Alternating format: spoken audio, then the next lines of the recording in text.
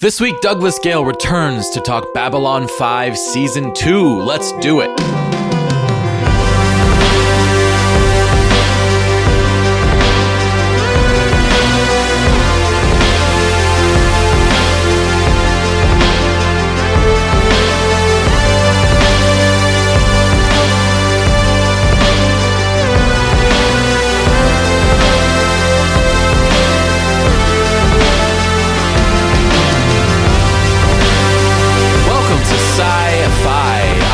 Jesse Mercury, thank you so much for joining me on another intergalactic journey through a geeky show. I'm very excited. Right off the bat, I have to extend a very special thank you to Dana and Paula, who both signed up to support me on Patreon this week. I'm now up to 15 patrons donating $39 a month, which is super, super exciting. On Patreon, I have a premium podcast that is available for $2 or more per month. This week, I have a special episode of that podcast coming out featuring a story from Douglas Gale about how he used to dress and perform as Drunk Riker that I very much enjoyed and am excited to share with my patrons. You can find that on my Patreon page at patreon.com/Jesse Mercury Sci-Fi. So I haven't had the chance yet to go see Blade Runner 2049 or to watch the newest Star Trek episode. Those are both things I'm very eager to talk about on the podcast. That will be coming up in the near future. But because I haven't seen them yet, we're just going to jump right into this discussion of Babylon 5 Season 2 with Douglas Gale. Let's do it. The Babylon Project was our last best hope for peace. A self-contained world 5 miles long, located in neutral territory. A place of commerce and diplomacy for 250,000 humans and aliens. A shining beacon in space, all alone in the night. It was the dawn of the third age of mankind, the year the Great War came upon us all. This is the story of the last of the Babylon stations. The year is 2259. The name of the place is Babylon 5.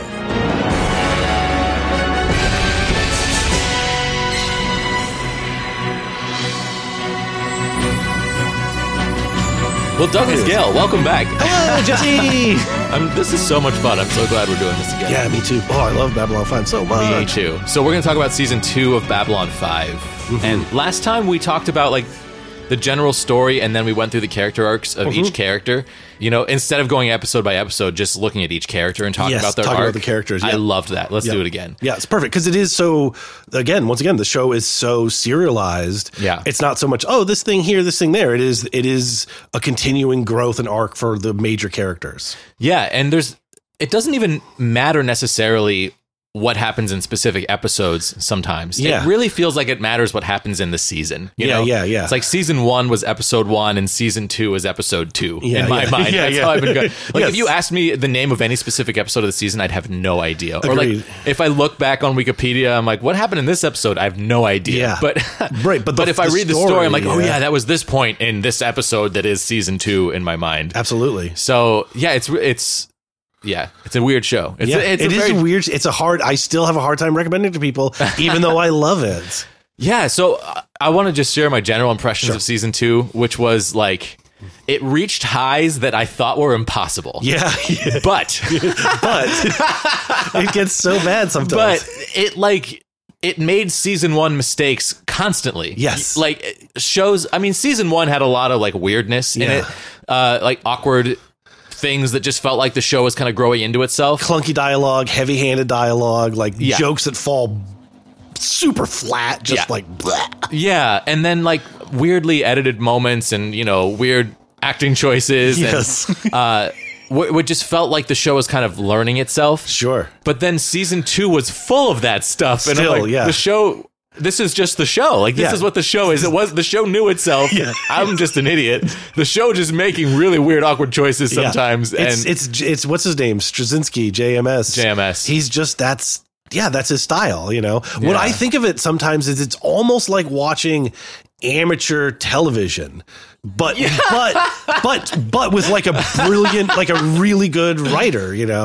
I love that, and I totally feel exactly what you're saying. Yeah. The pinnacle of that to me is best described by motherfucking Jack the Ripper. Oh, yes. Oh my God. That's okay. That's a worthwhile one-off episode. Let's start there because that was bonkers. Yes, by the way, we have a Jack the Ripper. Well, but it's also they hint at him being Jack the Ripper, right, for like the entire episode. Oh my God. And then they fucking just flat out confirm they say it. But I am Jack the Ripper, by the way. Yeah, but P.S. I'm Jack the Ripper. Yeah. Good luck to you in your holy cause, Captain Sheridan. May your choices have better results than mine. Remembered not as a messenger. Remembered not as a reformer. Not as a prophet. Not as a hero. Not even as Sebastian. Remembered only as Jack. I had the weirdest experience watching that episode because the actor playing Jack the Ripper was acting in a completely different production. Like he wasn't even anywhere close to being in the world of Babylon 5. He was in a theater. He was doing like a theater show. Totally. But on one hand, there was a part of me that's like, oh yeah, because he's from a different time and that's what it'd be like. And then my brain's like, no, this is not what it would be like. Not at all. Yeah. No. I mean, the basic premise is that the Vorlons have kidnapped Jack the Ripper from Earth's past and they've like had him do their assignments for years and he's like the Inquisitor. The Inquisitor, right. It's bonkers. It's like, it's so crazy that it's worth watching because it was kind of interesting, but it like did not fit in the world. It's so jarring. It's so jarring. Yeah. It did not belong on the show, and I liked the episode just fine, but I was so taken aback by just like the choice to do that. And I mean, he was wearing like all this pale makeup and acting out like so broad and huge, like this Londoner from the past. I believe he actually has like a cape, a top hat, and a cane. I think you're right. Yeah, it's his Baroque. His outfit is insane. Yeah, it's like someone went to display in costume and picked up a London costume and painted their face white, and I'm Jack the Ripper. You know, it was crazy. I couldn't believe it was happening. You know, the whole time. His only direction that JMS gave him must have been chew more scenery. Totally. I don't feel like you're hamming this up enough. It was so broad. It was crazy. It was crazy. And I was like, I think that happens.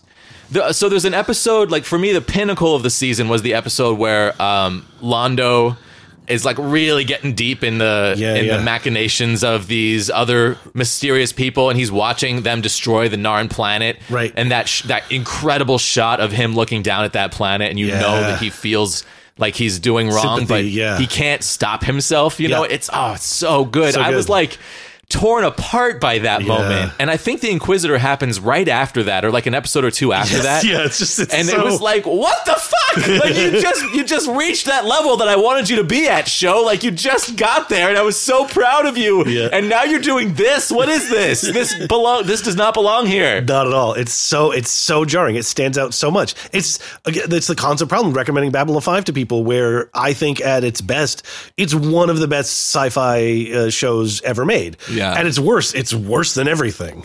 It's worse than everything. It's worse than everything. Everything. Because there's I can't think of any other show that you're like, oh, that did some dumb things. Yeah. Where it's like no better than it ought to be, you know? Yeah, like a really good example is actually Star Trek The Next Generation. Yeah. Where I just watched the episode with Andy where they pick up the colony full of Irish people. Oh, yeah. And it's crazy. It's the same exact type of thing where it like does not belong in the world. Sure. And they did a really like hackneyed job of putting it together, and it feels like a stage production of like high schoolers inside of Star Trek. Yes.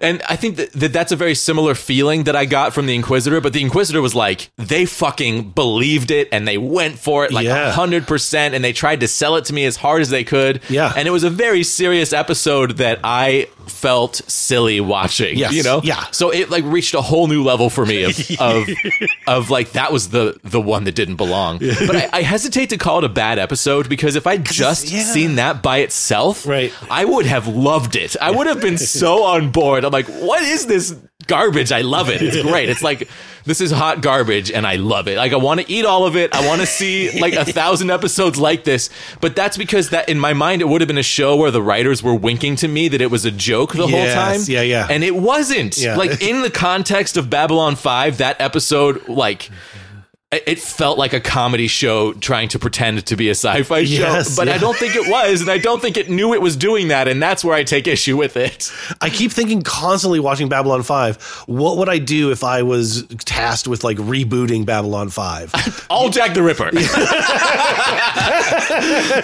He's the narrator. Yeah, it's just Jack the Ripper. Just Jack the Ripper. Yeah, he's the captain of Babylon 5.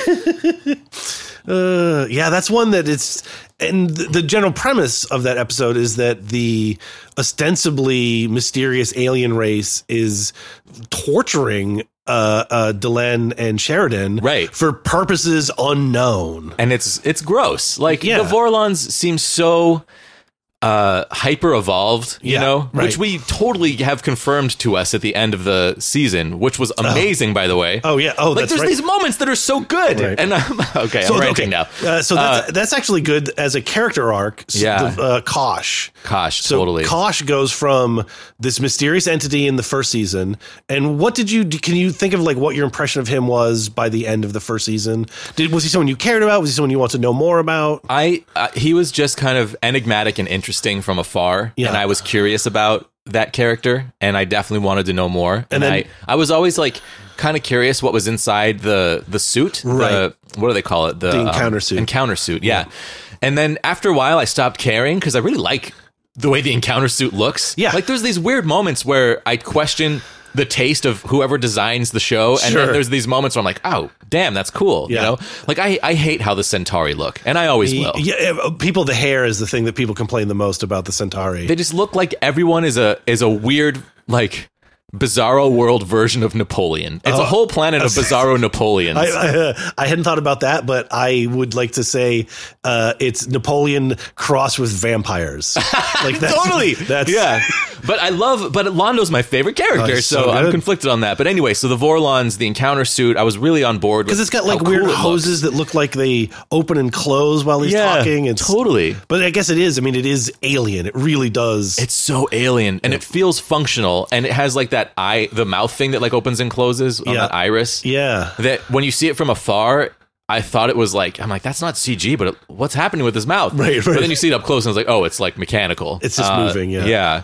So I like seeing him emerge from that suit was not something that I had anticipated or thought about. Yeah, I really had stopped thinking about that. Yeah. I'm like, oh, he's probably just, like Norm's wife Vera on Cheers. Right. We'll never see her. So one thing that I noticed going through and having watched it before, so I knew. So basically, Kosh is revealed to be an angel, like a straight up angel out of the Bible, right? A straight up angel out of the Bible, winged creature of light. Yeah, and I think the indication or the implication is that our version of angels is based off of being visited by Vorlons, right? And I loved it. Every species has been visited by Vorlons. Every species, and they all have stories of an angel, a creature of light. Totally. So when the other aliens look at Kosh, they're seeing themselves. Yeah. Where Sheridan sees a humanoid, and Delenn sees somebody that looks more like they see their version of angels from their culture, right. Which is so interesting because I took that to be that, like, if everyone looked at him, he looks different to them. Yeah. But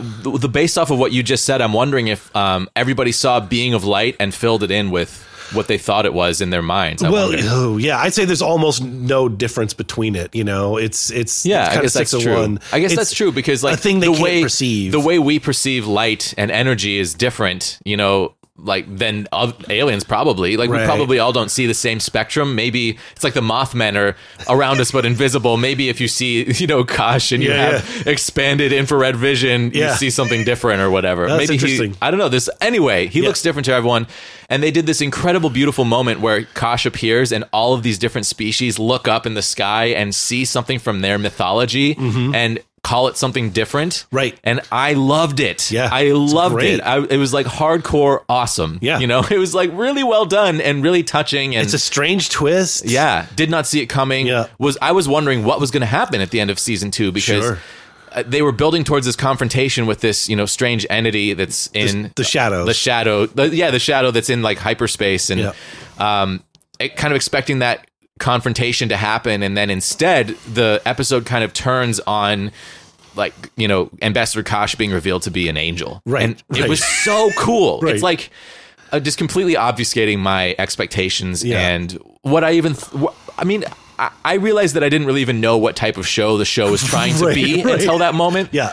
And it makes the decision to put the Inquisitor in there make a little bit more sense. Yeah. But it's still the wrong choice. Yeah, it's still the wrong choice. It was the wrong choice. It's really interesting watching it now again, because I can see from season 1, like, oh, this is a show that is setting up this great war between darkness and light. It is a war of shadow and light, and all of that is present through the first season. And in the second season, there's at least one time where Kosh comes out of his encounter suit for someone and they don't show it to the audience. Right. Yeah. I remember that. When he does, you can hear wings unfurling. Oh. If you watch those episodes again, and if you're thinking like he's an angel in there, you'll 100% hear the wings as he leaves the encounter suit. That's awesome. Yeah. That's so cool. And that's the kind of detail where it kind of begs a rewatch. Yeah. Because you start to unravel these layers of mystery and see intention from the beginning, where I just saw strange choices. Yeah. And there's more stuff that comes up that makes you want to watch the first season again. Whoa. Which is crazy. Cool. Yeah. And I have to say, like, by the end of season 2, I really had a hard time stopping, because I wanted to stop so that you and I could chat, and then I could get back to it. But I really wanted to keep watching. Sure. And I had a conflicted relationship with the show this season, because there were like really high highs and really low lows. Yep. I mean, I wouldn't say anything lower than the first season, except for maybe that Inquisitor episode. The Inquisitor one, but that is such an outlying. It's a one-off. Yeah. We can just set it aside, pretend it didn't happen. But I was frustrated that the show still had those low lows. I was frustrated by that. I didn't expect that based off of what everyone has told me about Babylon 5. Yeah. But I readily admit and readily put it out there that the highs were awesome and like so worthwhile, and really blew me away. I feel like it gets better. Season 3 is where you get season 3 is in my mind, the pinnacle payoff. Season 4 is a classic rush to an end ahead of its scheduled time, because they thought they were not going to get a season 5. They thought they weren't going to get season 5. Then they get a season 5. So then season 5 kind of meanders around the world a little bit and then leaves. But not in a bad way. It's just like, oh, you closed everything, you wrapped everything up here. Now you're getting this sort of like epilogue. Maybe it's like, well, did JMS want to do more seasons than 5? And no, he just, part of it has been like Babylon 5 seasons. That's like, that was the whole plan from the beginning. Like, at season 4, you can see where it would have been teased out. Part of 4 and part of 5 would have been just the 5th season. Yeah, totally. Well, you know what I loved is that they changed the opening sequence. Yes, yeah. They changed of course they had to change it because, Sinclair's gone and Sheridan is here. Right. And it's, they're, in my mind, they're updating you because they mentioned the year. The year 2159. Yeah. Yeah. I love that. Yeah. I love that it changed a little bit based off of the political climate also. Yep. And this season succeeded so well in setting up a political climate that I cared about. Yeah. When you come to the confrontation between the Narn and the Satari, and the Narn are basically wiped out, like their planet is destroyed. Yeah. It was mind-boggling to me. Like they don't do that in TV sci-fi stuff. They don't do that.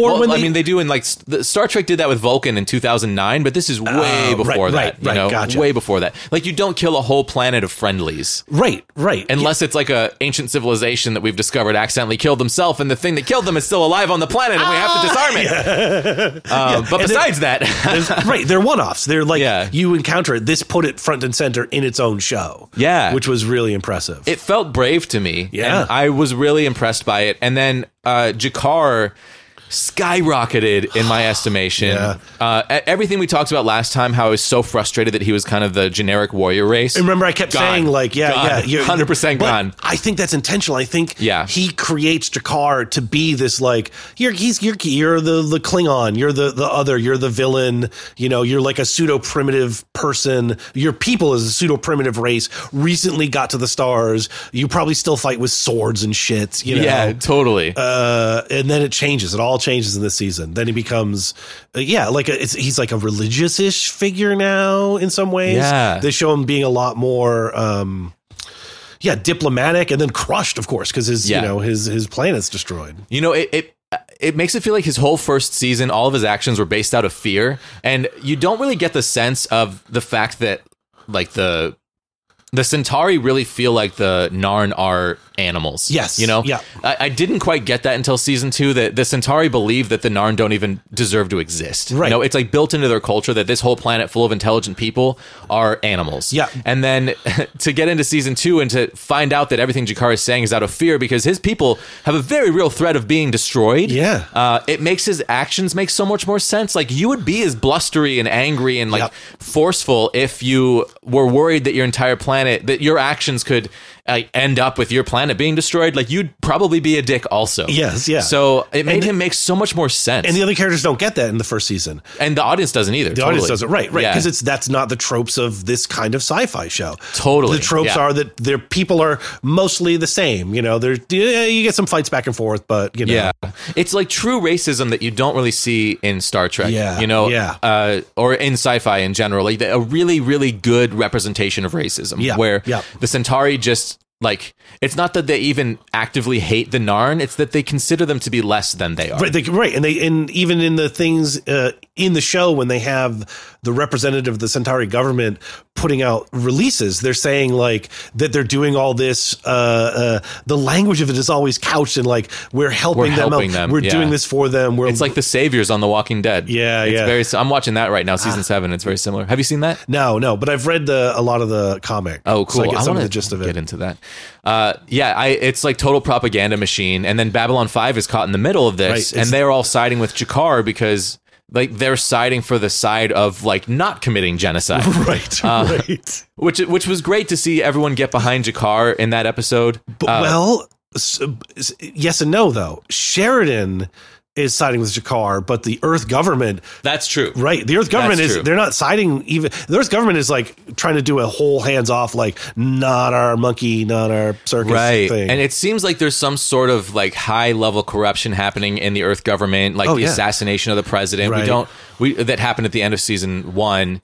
It's a little unclear still who's pulling the strings on Earth, for me anyway. Like, I know that they can't be trusted, but I don't know who's behind it or why it's happening. But they've already done stuff where they implicate, or there's been talk of the main suspect of who's behind the assassination of Santiago. Was it something to do with the Psi Corps? I mean, do you want me to spoil what they've said? If it was already there and I forgot it, then tell me. Remember there's the episode where they're trying to get the vice president's doctor. And the vice president's doctor gets kidnapped by Richard Mall from Night Court.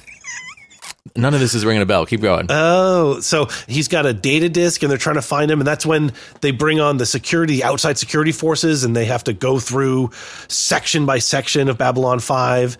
And then one of the jokes is like, I sent them to downtown. That's just the boiler rooms. They'll never know. Yeah. Okay. That rings a bell. Yeah. And then the whole time they're looking for this old dude who's got a data disk, and he's hiding, but Right. And yeah, I don't remember how that ended. Okay. Yeah. What happened there? They hide him in Kosh's ship. Right. They hide the vice president's doctor in Kosh's ship. Then the security people leave, and then Kosh comes back with the doctor, and then they take the data and they send him away or something like that. And what did the data say about the assassination of the president? So the idea is that the doctor has proof that Santiago was fine the day before. Oh, that he was actually killed. The vice president was fine the day before the president was killed.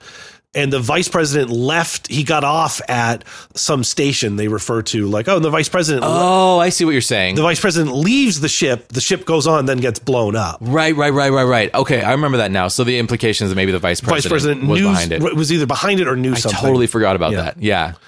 Yeah, but we don't know like who the vice president's working for or... Right, because Psychor they keep putting out there is like, we're evil. We're definitely evil. It seems to me like Psychor is like trying to do a takeover of Earth. Like that's the feeling that I am getting from season 2. But they also are, to me, they're portrayed as like, go fuck yourself. Of course, if you have half a brain, you know we're evil. There's literally nothing you can do to stop us. Yeah, and they also seem kind of slightly racist against people who aren't psychic. Exactly. That's a good point, is that the telepaths themselves view themselves as superior to non-telepathic humans. Yeah.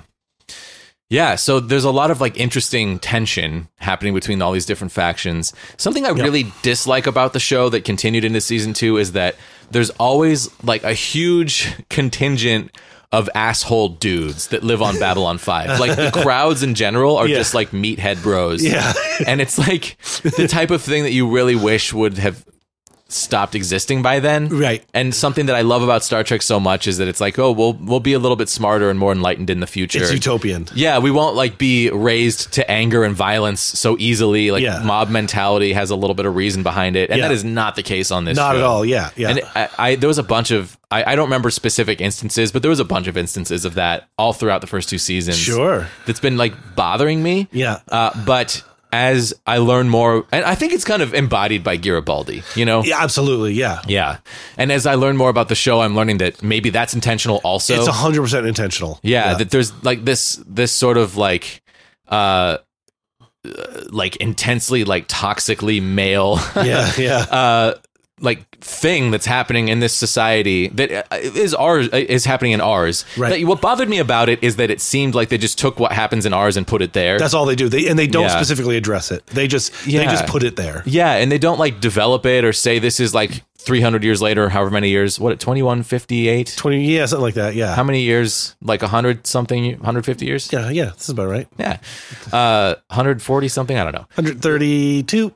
There we go. Thank you. Math, can't do it. I actually just guessed. Don't care, can't do it. Didn't try. What was I talking about? That thing. So yeah, it bothers me that when they just put things in the show that feel like they're from our time. Yes. That are supposed to be in the future. Right. Like there's a couple fashion choices that I was just going to say, like straight out of the 80s. Like whenever they showed anyone on TV. Yeah, the 90s, yeah. like 80s influenced hard 90s clothes. Sure. You know? Yeah. If that makes any sense. If this had been a post-apocalyptic show, it would be people wearing hubcaps, you know, it would be that kind of when the 80s made post-apocalyptic stuff, it just had the same, like, you're just like punks now with some more chrome and leather on you. Yeah, totally. And they don't explain it necessarily. Yeah. And I always want the explanation. Like, Fury Road did a good job of, an incredible job of building culture around the apocalypse. Yeah. So you had a feeling of why people were dressed differently. Yeah. I think The 100 is doing an amazing job of that, where a lot of these characters are slowly making the transition into more like warrior people. Into grounders, and it's really cool. Oh, yeah, I finished that show. That's great. Yeah, I watched that all 4 seasons recently. I loved it. Yeah. Babylon 5, what were we talking about? The arc of the character, and then Garibaldi, and how he represents toxic masculinity. Right. Okay. That they portray in the world but never address it. Yeah, and I'm just like so annoyed by it, and it feels like a an oversight to me. Yeah, on the part of the creator. But like now, I'm starting to wonder. Towards the end of season 2, I was starting to wonder if it was intentional, because you're starting to get the feeling like Earth culture is not all that great. Yeah, you know, like maybe.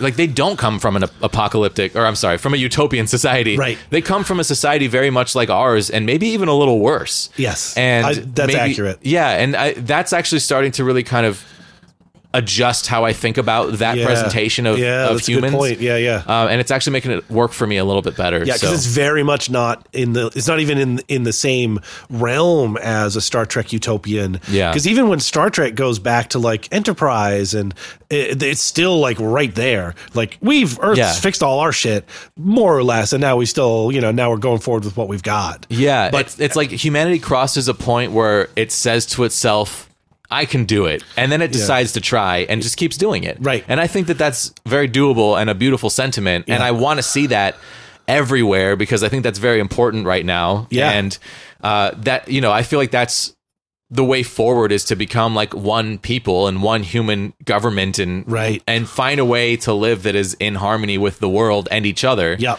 And we have the communication tools to do that now, so there's no reason not to. Yeah. It's just like, thousands of years of hatred and racism and prejudice and like built-in like sociological rules that everyone's trying to follow, and we don't need any of that shit. Like we can let it go. And I feel like every generation has a choice to do that, Yep. And we should make that choice. And Star Trek shows you a version of a world where that has happened, where it feels like things are taken care of in an equitable manner on Earth, But it took World War III to get there. Yeah. And that's the thing I'd like to avoid. We can get there just by choosing. Yeah. And we could. Like the internet is something that was not anticipated in the time of Star Trek. Right. So the type of worldwide communication that we have, playing video games online has really opened my eyes to this because people watch me in other countries that don't speak English sometimes. Or like people show up, like someone showed up last night and like asked if I spoke Spanish because they were in South America somewhere. I'm not even sure. Or no, maybe they were in Spain. I don't know. I don't know where they were from. They just wanted to know if I spoke Spanish and I didn't. And like people, I don't remember what other country, like some country way across the world, someone showed up. I'm like, if people will like sit down and talk to each other, or just sit down and have fun with each other, because that's what playing video games online is all about. Yeah. Just like hanging out and having fun with people. Like they would probably also be willing to talk about, hey, how can we keep everybody fed? How can we make sure that the environment still exists in 10 years? How can we make sure the planet is habitable? Like we don't have to talk about the other things that, we cannot agree upon. Yeah. But we can totally agree upon the fact that we all want to survive, and we all want to make sure the planet is habitable. So let's reach out to each other in that way. And the what's it called summit, the Paris Accords, the climate agreements that Trump pulled out of. I'm sure I've talked about this on the show before, but that gave me this moment of like, oh my God, Star Trek is real. Like we all sat down and came to a decision and made a choice, and it was the right choice. Right, as and humanity. It was wonderful. And then for Trump to like pull out of that is just like, it's like a joke, Right. It's like living in a nightmare where, the future that I want is like possible, and the country that I live in is choosing not to participate. What the fuck is that? And that is the thing that I think will become more. I think it's clear now, but it definitely becomes more heavy-handedly obvious in the later seasons of Babylon 5. Is that it's not a utopian Earth. It's it's a capitalistic. It's like America except Earth.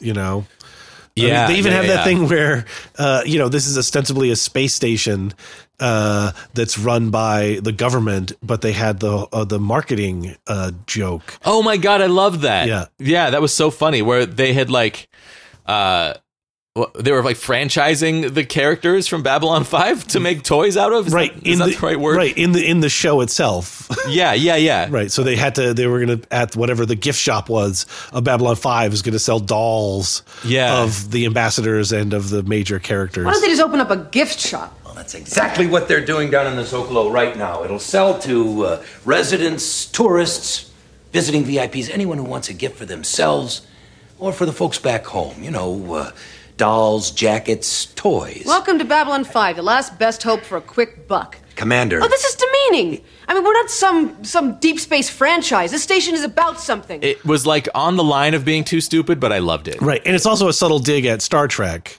Yeah. Because one of Ivanova's lines is something, we're not just some deep space franchise. Yeah, totally.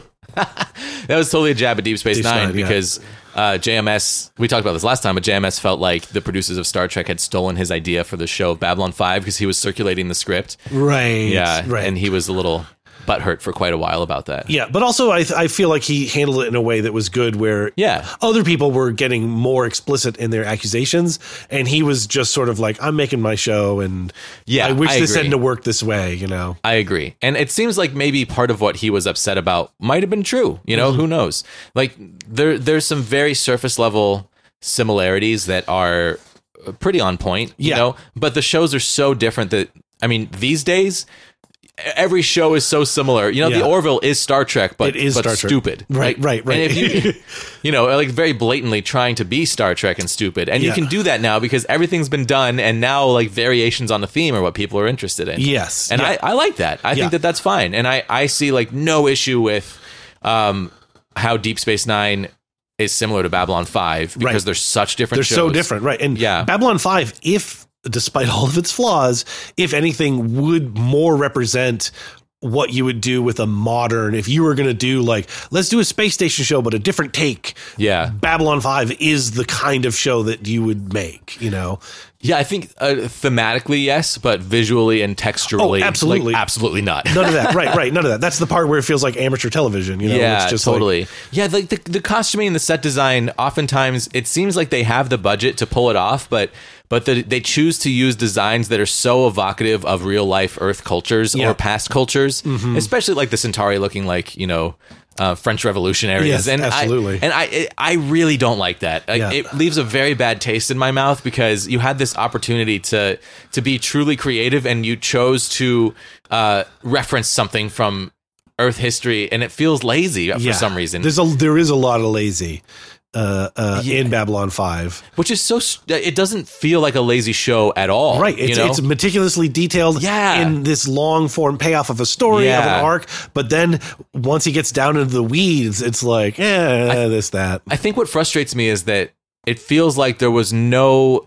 attention paid to the fact that television is like also a visual medium and needs to be visually pleasing, right? And they just like oftentimes went with what was like their first thought, you know? How would we portray people that live on the lower decks that are, you know, have a shitty lifestyle? They wear rags. They're dirty. Perfect. Make me a costume. Have it by Tuesday. And there's a lot of that type of stuff. Yeah. And with the Centauri, it's like one of the main races. And they did a great job with the Narn. You know, they did a great job with the Vorlons. They did an amazing job with the Minbari. Yeah. And it's like the Centauri that just ran out of time or something. Sure. Yeah. They got splotchy heads. Yeah.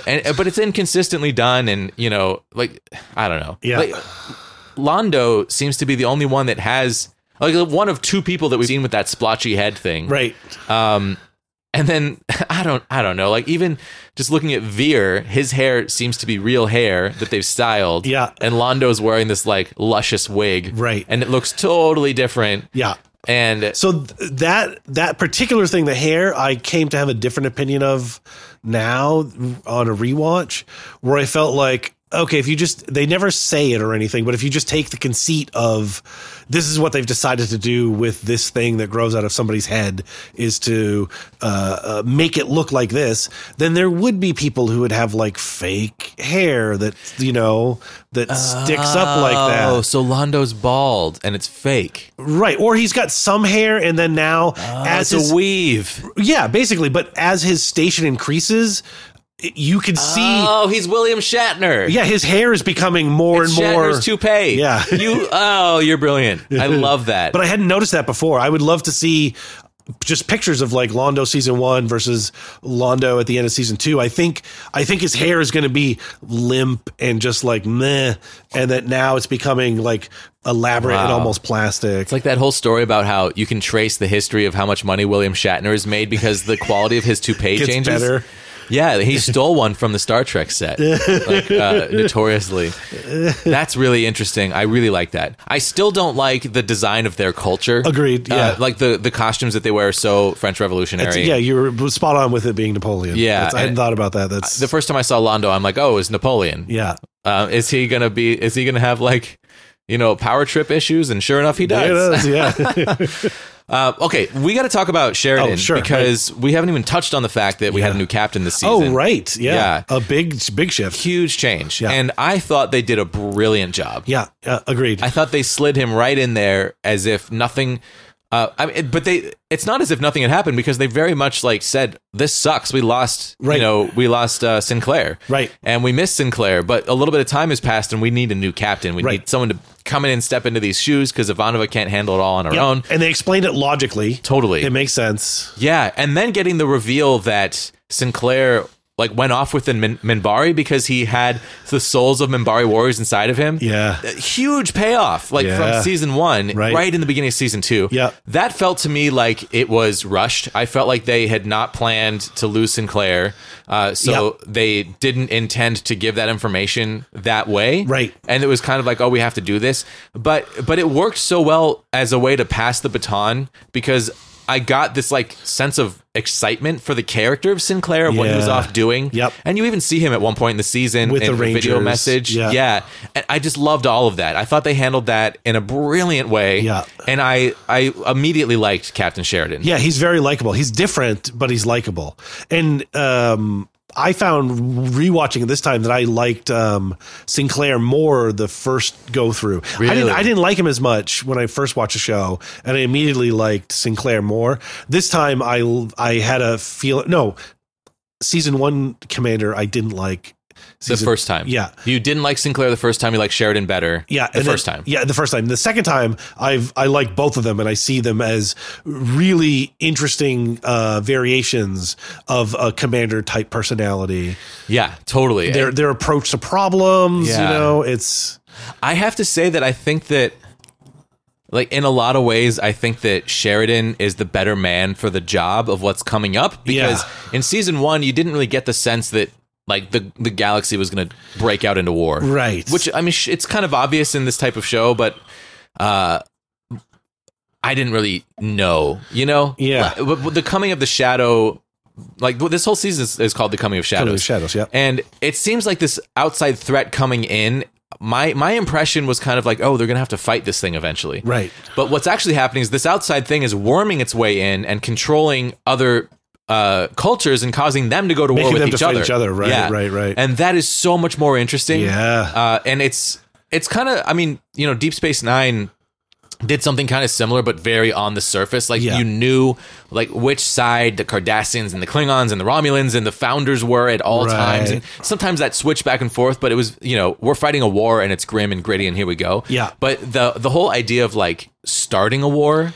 and purposefully kind of planting these seeds of dissension within a galaxy and then coming in to try to like swoop in and take over. It's great. It's really great. It's really, really well done. Yeah. And it infuriates me that, well, I'm about to get off topic. Let me come back. I was going to talk about Londo being a jerk, but we'll come back to that because it's like the best part of the season.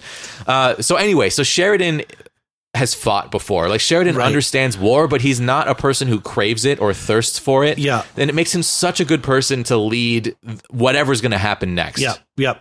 I agree with that. And I feel more that way with him than I did with Sinclair. I felt like Sinclair was kind of like had this interesting kind of spirituality and wisdom to him. Yes, absolutely. That's that's what they've sort of set up now is that he is a spiritual leader, like the souls of the Minbari in him. Yeah. And that was the thing that informed my rewatch of season 1 is thinking, oh, he's the spiritual warrior. He's, the warrior priest basically. Yeah. Oh, I like that. Yeah. I like that. Yeah. And you can really see it. Yeah. And it was cool to kind of learn that about him after the fact because of like being with Sheridan and feeling the difference, even though they're both very similarly likable guys that you want to follow. Yeah. I think if I'm going on an exploratory mission, I want to follow Sinclair, and if I'm going to war, I want to follow Sheridan. All right, so it's like a Kirk and Picard almost dynamic. Yeah, although I'd follow Picard everywhere, so I don't know what you mean. That's fair. So I have this weird thing with Bruce Boxleitner's face, who plays Sheridan. Yeah. I had like for half of the season, I had like face blindness with him, where every time he came on screen, I didn't recognize him, which is so funny because like I've seen him in a bunch of shit. Sure, right. Like he was Tron, in both Tron movies, and I found him unrecognizable in this. And I thought back to the first time I saw Tron Legacy, and I didn't recognize him from the first movie. And it took about halfway through the season for me to memorize what his face looked like. Interesting. So that's just a weird thing I've never really experienced, where like people talk about face blindness, and I don't know what it means because I can remember people's faces pretty well. But this time I'm like, is that what his face looks like? Every time he came on screen, I'm like, is that the same actor? Is that a different person? They're switching commanders again. Yeah, they're just switching over and over. What's happening? They're just getting white guy after white guy. What is this?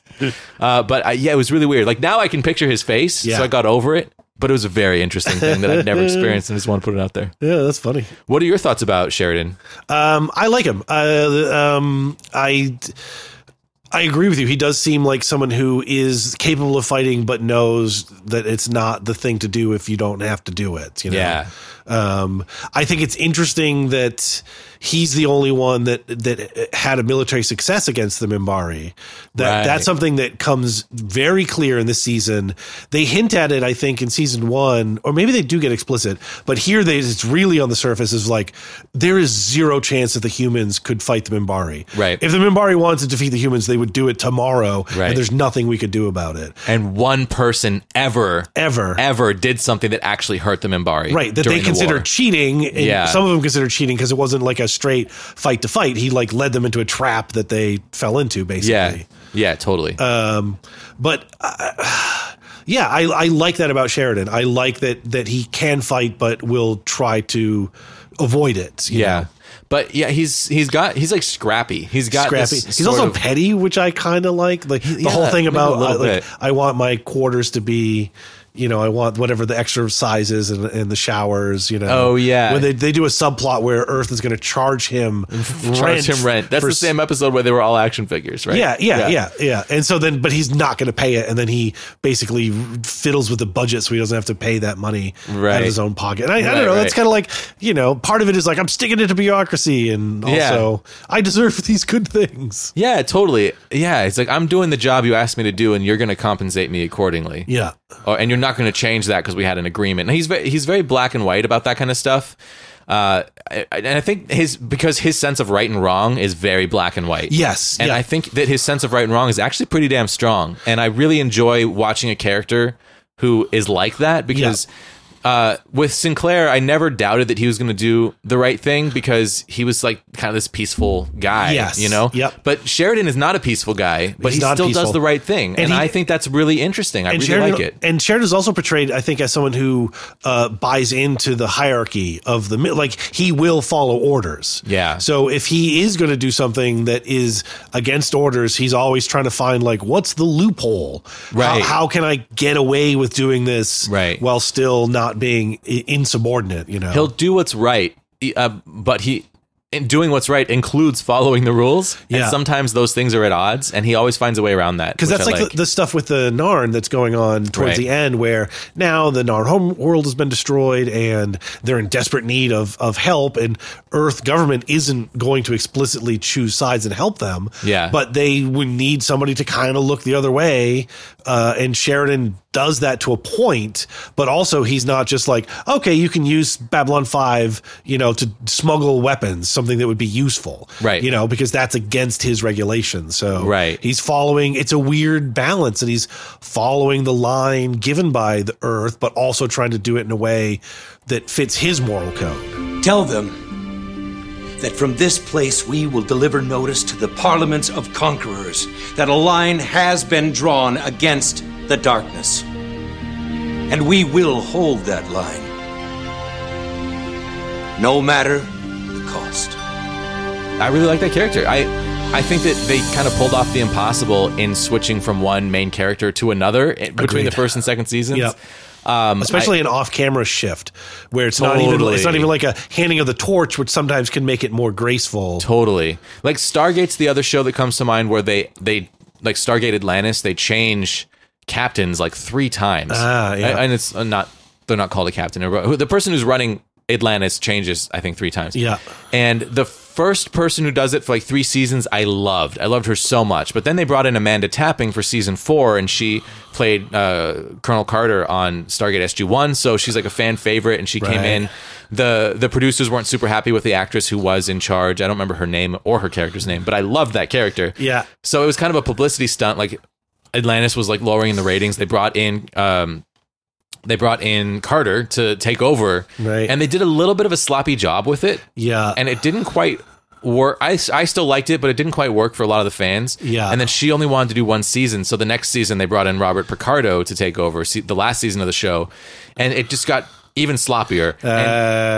They didn't do a good job of making you want to follow Robert Picardo, especially after having like 2 back-to-back changes. Yep. So I don't know. I felt like when they brought in Carter, they did a pretty good job, and I like still went along for the ride. And I thought that maybe that's about the best you can hope for. Yeah. Captain Sheridan. I liked him immediately. Yeah. He's like always smiling. He's really charming. Yeah. He's got fiery hot chemistry with Delenn. The Bruce Boxleitner, Boxleitner, I think. Boxleitner. He's a great actor. Yeah. That helps so much. And for all of his faults, I think that J. Michael Straczynski is a good writer. He has the ability, he has it in him to write good things, to write interesting stories. And he's one of the people that I had always gotten in my head of like writing is magic. When you're working on something and then you hit like a problem, you can just fix it with writing.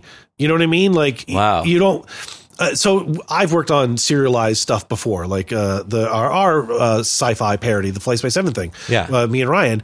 And then when we knew that one of the characters, Albert's character, the chief medical officer, was going to leave, to me, the only concern was that I like to work with Albert. But as far as the story goes, it's like, you can just whatever. You can explain anything. Yeah, you can explain anything away with writing on a show because writing is magic. You literally have the power to reconfigure the world, but if you do it sloppy, then it's going to be obnoxious or it's going to feel jarring. You can do it in ways that are not smooth and not good, and Straczynski did, I think, a great job of that in this show.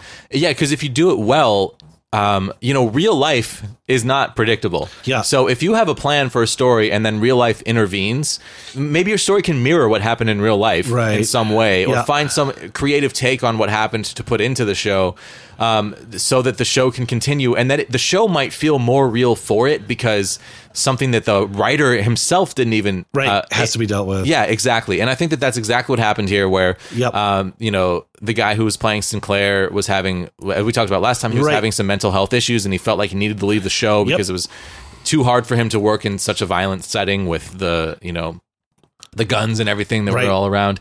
So he felt like for his health, he needed to leave, and JMS didn't want him to go, but his health won out and he left. And I totally respect that decision.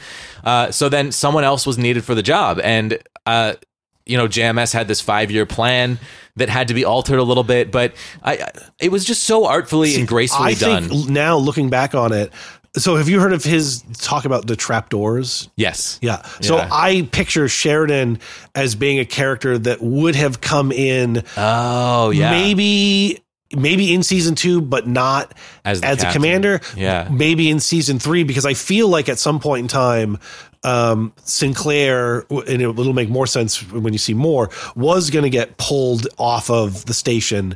I think there was always an intention to have him be replaced, but still stay around as a primary character. Yeah. So this kind of like mutated that story a little bit. Same thing with the telepath. That's another character arc that ends this season because they reveal her as the secret agent. And then, that's right. Oh my God. Right. And then she disappears from the show. I totally forgot about that. That was bonkers. Right. So that woman, Amanda, whatever, I forget her name, quit the show. Right. She wanted to be done with the show. She went on for a brief period of time, went into journalism. She was like Andrea Thompson as Talia Winters. Yeah, Talia Winters. So she was a news anchor after she quit. And part of it was, and I agree with her, her character gets a lot of shit storylines early on. Oh, yeah. Because she's always in distress and it's always her. She's terribly written. Yeah. But what the sad thing is, she quits. She's replaced by Lita, who was the telepath in the pilot. Right. And then Lita basically picks up her storyline, Talia Winters' storyline. And it gets interesting. Yeah. Yeah. That was really bizarre. And there was a couple of moments in the season where I was so frustrated because like big things happened that I didn't care about because I wasn't made to care about those characters in the way that I was supposed to. Yeah. Because Talia Winters in particular was, I feel like, very poorly written. Yeah. Like very poorly fleshed out. Yeah. And such a great opportunity for a character that was just not taken. Yes. And then to say that she was like a sleeper agent the whole time and the Talia Winters persona was created. Yeah. It just didn't sit well. And that one is 100% one of those we have to accommodate a change, but it's not smooth. Yeah. It just is. It's a really abrupt. They rush a storyline with Talia and Ivanova having like a romantic relationship. Oh yeah, totally. Like the episode where she's revealed is like the biggest part of showing them actually like literally sleeping in the same quarters, you know? It was hard to tell if it was friends or not, but do you think it was romantic? I do. And I think people have talked about it, how that would have been like, oh, we've never had like, major out lesbian characters on TV at that period of time. Yeah. So in its own way, it was pushing forward, but they also, I feel like, intentionally didn't make it as explicit as the intention for the story was. That's interesting because, this is something that's come up a couple times in the shows that I've been watching, like Buffy. The first kiss between Tara and Willow is off screen. Right. They couldn't even show it. Right. They couldn't get it through. And then, of course, the first lesbian kiss happens on Deep Space Nine. Yep. Which is it's so cool that Star Trek has a lot of the first kisses. Yeah. You know? It's a very romantic show. Yeah. So Babylon 5, I think, could have done that, and that was their intention. I have to be honest, I didn't pick it up. No. When you said that, I was like searching my memory, but I thought it was like more they're trying to say these people are actually colleagues, even though they kind of hated each other this whole time. They have them sleeping in the same quarters, but then there's also a line about like something going on, and then they put them. I felt like for a second, I'm like, are they interested in each other? But I'm like, no, it's probably just I think everyone wants to fuck everyone else, so it's probably not that. But it's interesting that that is a thing. I think it's there, and I feel like I had read something about them like Straczynski saying that was the intention. That was the intention. Oh, interesting. I'll have to go back and double check to see. I love that. And that bums me out. I do feel like it felt like they built a character that didn't work, so they threw her away. It's how it felt to me. Yeah, absolutely. And there's several characters like that, and it's so frustrating. Yeah. Like when you watch the opening credits for the season, every time like a couple of people would come up, I'd get frustrated. Like every time Na'Toth comes up in the main credits, I get so upset because she's shown up on screen like 5 times out of like 20 episodes or like 30 episodes or however many there's been so far in the first 2 seasons. And there's been, I think, 2 different people that have played her so far. Yeah, Caitlin Brown and Mary-Kate Adams. I think it was Caitlin Brown in season 1. Oh, nice. Yeah, Mary-Kate Adams in season 2, which I only remember seeing maybe twice tops. Yeah. My memory is that she becomes more predominant in later seasons. I think they go back to the original actress too, right? That I don't remember. Yeah. So I don't know. I never cared about Talia's storyline. Yeah. And I felt almost like angered by the fact that it felt like the show wanted me to be angry that she wasn't her. Yeah. And I was angry that I felt nothing. Yeah. If that makes sense. Yeah. Besides annoyed at how it was written, because I didn't really, I don't know. Something about that just doesn't sit right. And it's hard for me to put my finger on, but it's a similar trope in other shows that I get so mad at, where like spoilers for Deep Space Nine, for my maybe least favorite episode of Deep Space Nine. There's an episode where Worf's brother Kurn comes back. Yeah. And then he wants Worf to kill him because he's done something. Right. I don't remember what it was, but the solution that Worf comes up with is to wipe his brother's memory and like change his face so that he can live his life as someone else. Right. And it's like despicably awful. Yeah. It's like it cheats. It's the most like un-Worf thing possible. Yeah. Like Worf would have killed him, you know? Yeah. Worf would have killed him in a way that would have brought him honor. And it like diluted Worf and what was so great about Worf, and it really pissed me off. And it's not even like a dilution that's explored. No. They're never going to go back to it. They'd never come back to it. They would never have him sitting there going, I really fucked that up. Yeah. And that could be an interesting exploration of like, absolutely. I neutered this warrior just to avoid my own complex feelings. It's like such a big deal. It's so out of character. And it's like, I feel like one of the worst mistakes that Star Trek has made, because like Star Trek fucks up constantly, but they don't usually break their characters or do something that's like so out of character. Yeah. Agreed. Like they may have fucked up because Beverly's fucking a ghost, but I can see it. Like, I mean, Beverly doesn't strike me as somebody who would not fuck a ghost. Yeah. Exactly. Like, I mean, Riker would fuck a ghost. Yeah, totally. This should be a new judgment of the ranking of all Star Trek characters of your likelihood to fuck a ghost. Kirk would fuck a ghost. That would be a good way to rate episodes, like between let's see, what's like the highest moment of the show? Maybe like, I don't know, All Good Things is like the best thing. Yeah. Like, how does it rate between like fixing the timeline with Q or fucking a ghost? You know? It's the new Jumping the Shark. Yeah, of science fiction. Yeah, that episode was somewhere around a young child pretending to be Data. Oh, I see. Okay. So a 3, maybe a 4. You don't know what it's like, living only in the shadows of her mind, watching, laughing at all of you out here. Foolish, petty, stupid. There I was, trapped inside, able to come out only at night when she was asleep. Her invisible sister. And you believed everything she said to you. All the things you wanted to hear. All the words I whispered in her thoughts while she lay sleeping. The words that would get her closer to you and to what you knew. You should see the look on your face. My good and dear friend, Susan. Talk of Star Trek always makes me think of like red shirts, or often does. Yeah. And Babylon 5 doesn't quite have a similar thing. And I still have mixed feelings about it, but there's a character they introduce in season 2 whose only purpose is to die at the end of the season. And I'm of mixed mind, because you could have done that with a one-off character for that episode, or like a 2-arc episode. And he was a main character all season, and he was boring. He was boring, right? And so I think that's actually... What was his name? Oh, I don't even remember. Boring McSpace guy. He's, for some reason, he was in main cast, and he's not showing up on this list on this... Yeah, he was main... No, he is on this list. I can't read. Robert Ressler is Lieutenant Warren Keffler. Keffler, right. And he is main cast, because he's in the opening credits. Oh, Keffer. It said Keffer? I thought it was Keffler. Oh, okay. Yeah, but there we go. This is how boring this character is. I was so pissed by that whole thing. They should have given him a mini arc, because he clearly was...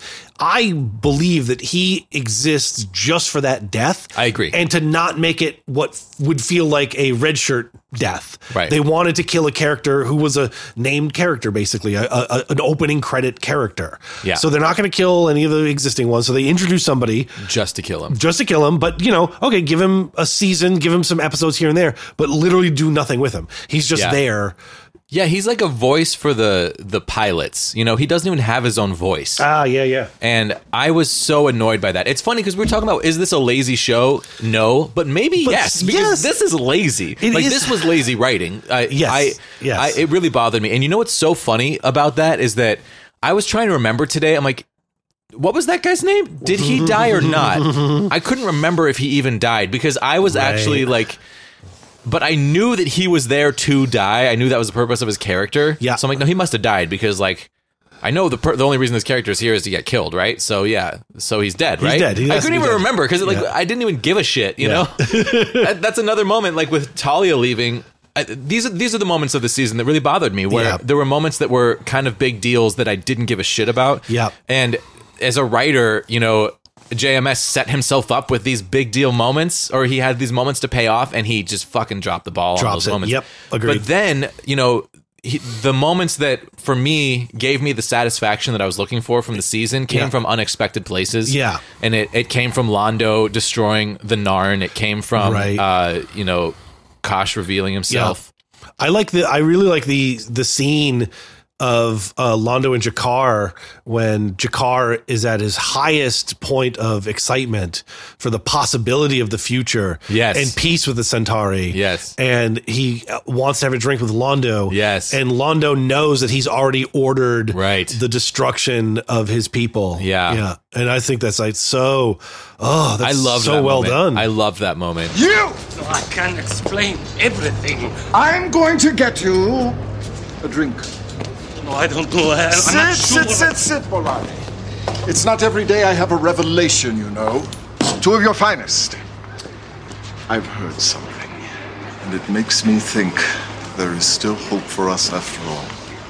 I believed your people capable of only murder and pain.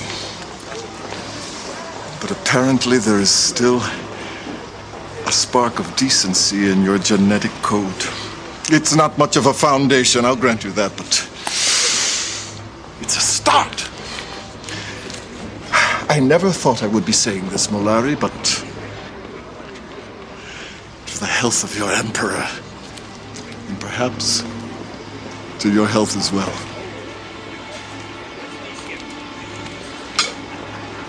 To the emperor. And thank you. What happened with Ivanova this season? See, okay, so she's one who I feel like gets nothing this season. I think that she and Garibaldi. I can't really think of like much that happened with Garibaldi. Recovers from the assassination attempt, or not assassination attempt, but right. his assistant, no, not assistant, his other fellow security guard tried to kill him. Right at the end of season one. At the end of season one, and so he recovers from that. And then he's basically just here. He doesn't really. Yeah. He does challenge. This is interesting. He does challenge Sheridan when Sheridan wants to hold Morden for no reason, to the point where Garibaldi quits. He's like, I can't do this. This is wrong. And Sheridan is arguably the one who's in the wrong, but it's his wife. He's personally vested in it. But it's interesting because Garibaldi won't go along with it. But then that's when Zach comes in. And he's the one who's like, okay, I'll act as chief of security and enforce your weird ideas. And that guy pops up like through the rest of the season, and I actually really liked that character. His arc is starting now. He gets more next season. Oh, good. Oh, that's great. Yeah. And I remember thinking like, man, they made me care about this guy, but not like Captain What's His Face, who just got blown up, who I don't even remember. Right. Which was frustrating. Yeah. So Ivanova, I think she gets short shrift this season, and I think it's due to Talia's character getting yanked early, because I really do believe the intention clearly was to have them build a romantic relationship that would last through more seasons. I like that. And part of it is because of Ivanova hating telepaths, but also revealing this season that she is a latent telepath herself. I forgot that too. God, my memory sucks. I really liked that. That was one of those things that kind of clicked into place. So much story that had been talked about. That was a big deal for her this season, for sure. All this like animosity that she holds that you always thought was because her mom was a telepath and they ruined her mom with these drugs.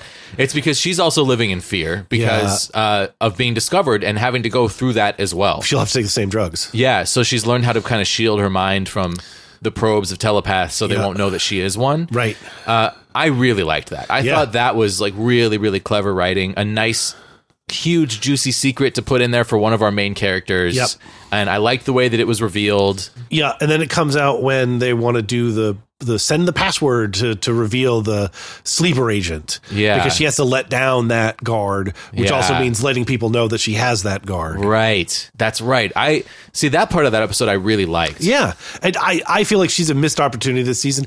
In general, again, in my fantasy world reboot of Babylon 5, Ivanova's character is one who would get much better treatment because she's kind of corny in a lot of ways. Yeah. She's portrayed as almost like she's like comic relief.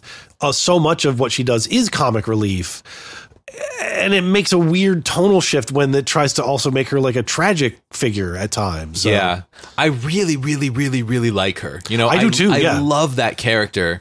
And I agree that her backstory, the presentation of her backstory is very sparse. Yeah. And a little incomplete feeling. Yeah. And I like the fact that we got a big new piece of information and it just made me want to know more about her. But I kind of want to know more about her as a person. Yeah. And I don't feel that way about Garibaldi. I don't feel that way about Sheridan. With Garibaldi, it's because I don't care. With Sheridan, it's because I know a lot. You know enough, yeah. Yeah. And I feel like I know a lot about... Garibaldi is one of the most tropey characters, too. Oh, yeah. He's just like, he's what's his name? Dallas and Fifth Element. He's Corbin Dallas. Yeah, he's like, I'm the cop. Maybe I'll be the ex-cop. Am I drinking now, or am I ex-drinking alcoholic? Oh my God, you're so right. Bald, irascible.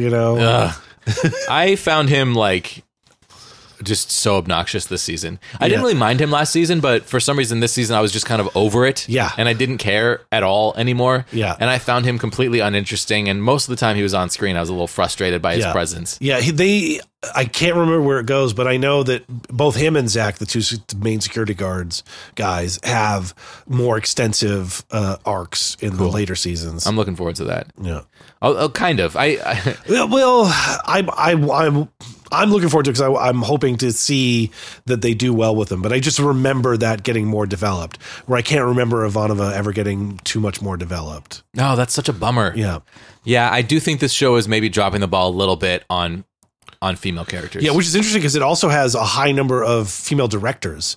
I mean, it's obviously him writing it, and he's not the most, he puts a lot of women in the show, but then doesn't do much with them. Yeah. He's like, you're just on the edge of being aware, Yeah, totally. Like Talia and Natath are not even like full characters at all. Yeah. And that's like two of your main cast. There's only 4 women in the main cast?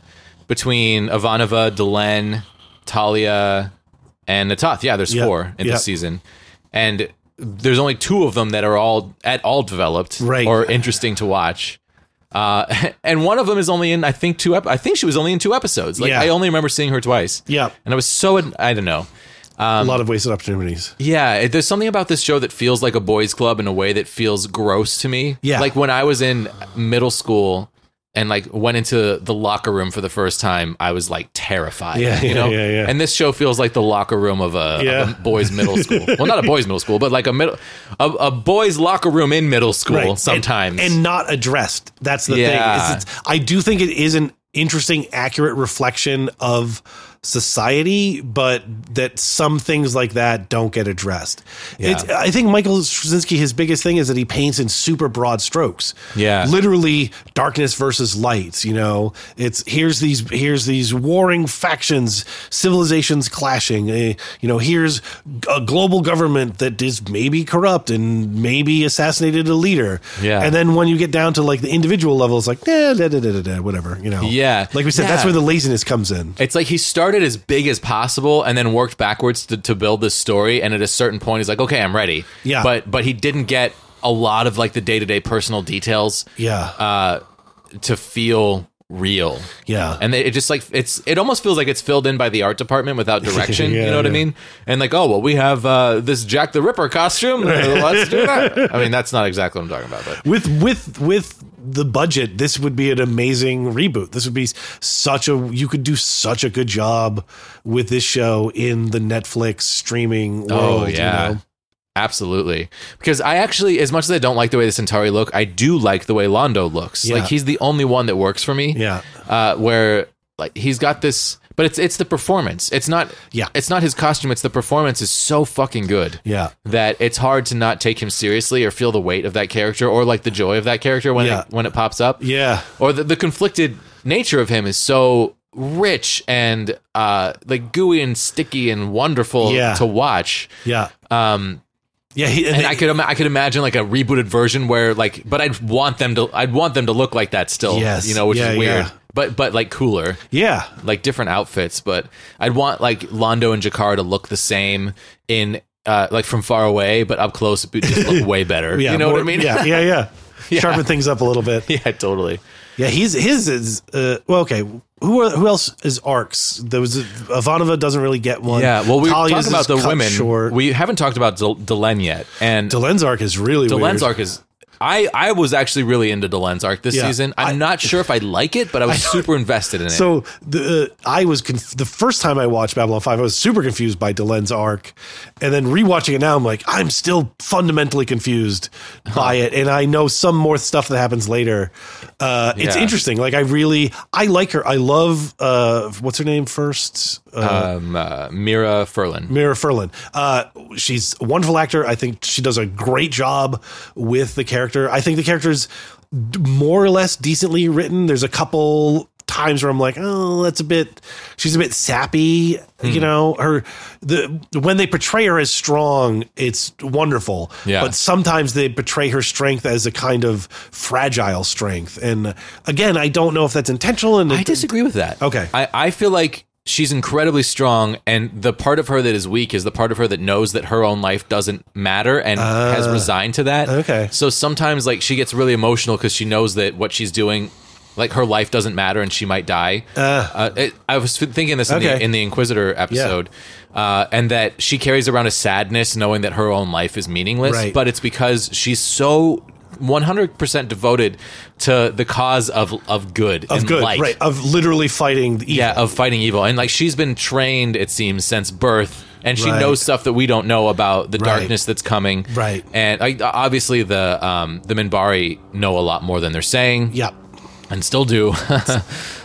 So I was really, really compelled by her arc that's this good. I can season. see that. Even going through like a personal bodily change Right. and holding under her convictions as strong as she did, I thought was really cool. Yeah. That like the person at the core of her is the same, even though everything about like how she looks and a lot about how she acted changed. Yes. She went through this chrysalis and she came out as a human Minbari hybrid. Right. Kind of developing into that the idea that Sinclair is also has a piece of Minbari inside of him. Right, Minbari souls. Minbari souls, yeah. So she's like physically made a transformation closer, and there's some sort of connection between our two species that we don't quite understand yet. Right. In the show, Right, and she's trying to embody that physically. Yeah. In a way that she hopes brings the species together. Right.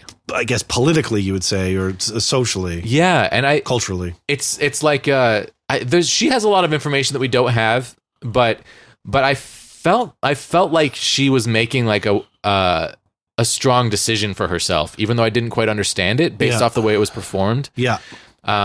I have to say that I really miss the makeup from season 1. I loved that makeup. Yeah. Of her as Delenn. It's so interesting because if you, after watching 5 seasons, then going back, it's kind of jarring to see Delenn that way again. It's like, oh, right, you were, Yeah, she opens up emotionally, which is kind of fun to watch. She like develops a little bit of a sense of vanity, which is fun to watch. Yeah. She kind of goes through the process of discovering what it means to be human on a small scale, which I always like in sci-fi. So, I enjoyed all of that. I don't like how human she looks. I think that like just putting this one weird thing on the back of her head, this shell that doesn't even look like it's connected to her in any way. It doesn't. It looks like a fashion thing, like not part of it. It doesn't look like a bone. It's like it looks like a hair clip. Yeah, hair clip. Neck brooch. Yeah, neck brooch. And I don't buy it at all. So in that way, I felt a little bit like they had this gorgeous actress. Yeah. And like, oh, let's make her hotter. And something about that like rubbed me the wrong way, but I don't know if that's just me being judgy or if it was actually something that was in the show. Gotcha. Yeah. What do you think?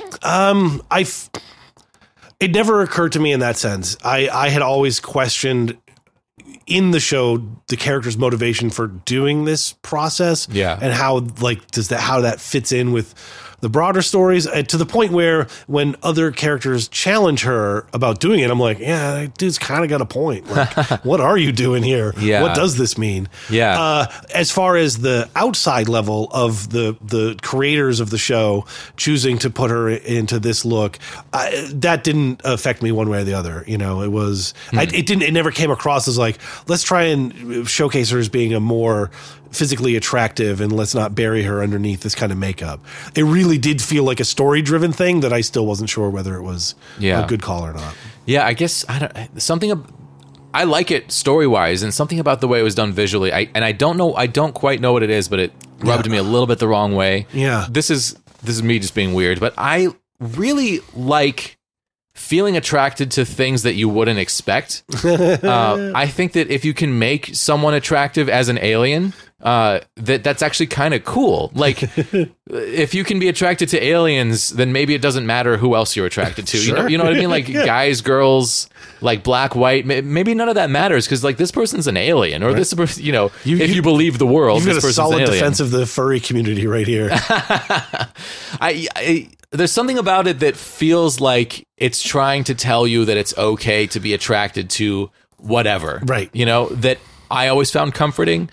But maybe that's just me being an optimist. Maybe these people are just being objectified and I'm being awful by enjoying it. But in this show, it didn't feel objectifying for Delen's character. It really didn't. The fact that she is attractive didn't feel like this is what we're doing and this is what we're emphasizing. Because if it was, then I feel like they really softballed that one entirely. Oh, totally. No, I in season 1, I found her very sexy. Yeah. But I don't think they objectified her like an ounce. Like none at all. They just presented an alien character with strong convictions. I'm like, that's sexy, you know? But then they make her more human and very traditionally attractive all of a sudden. Yeah. And for some reason that rubbed me the wrong way. Gotcha. And and that's a hard thing for me to explain, and I don't really know why that is, but I felt like I'd lost something from the show that I was really enjoying. I'm curious to see how you'll feel after watching more of her as that. As this, human Minbari hybrid. And I still loved the character, and I love the performance. I love this actress, and she was Rousseau on Lost, and it's so fun to see her in this. That's one of the things, I don't know if I mentioned it last time, it drove me crazy watching Lost because in Lost she's only a voice. You just hear her over the recording at first. That's right. And they keep calling her the French woman. Yeah. And she's reading the numbers, and I think she might even be saying stuff. And I'm like, God damn, her fucking voice is familiar.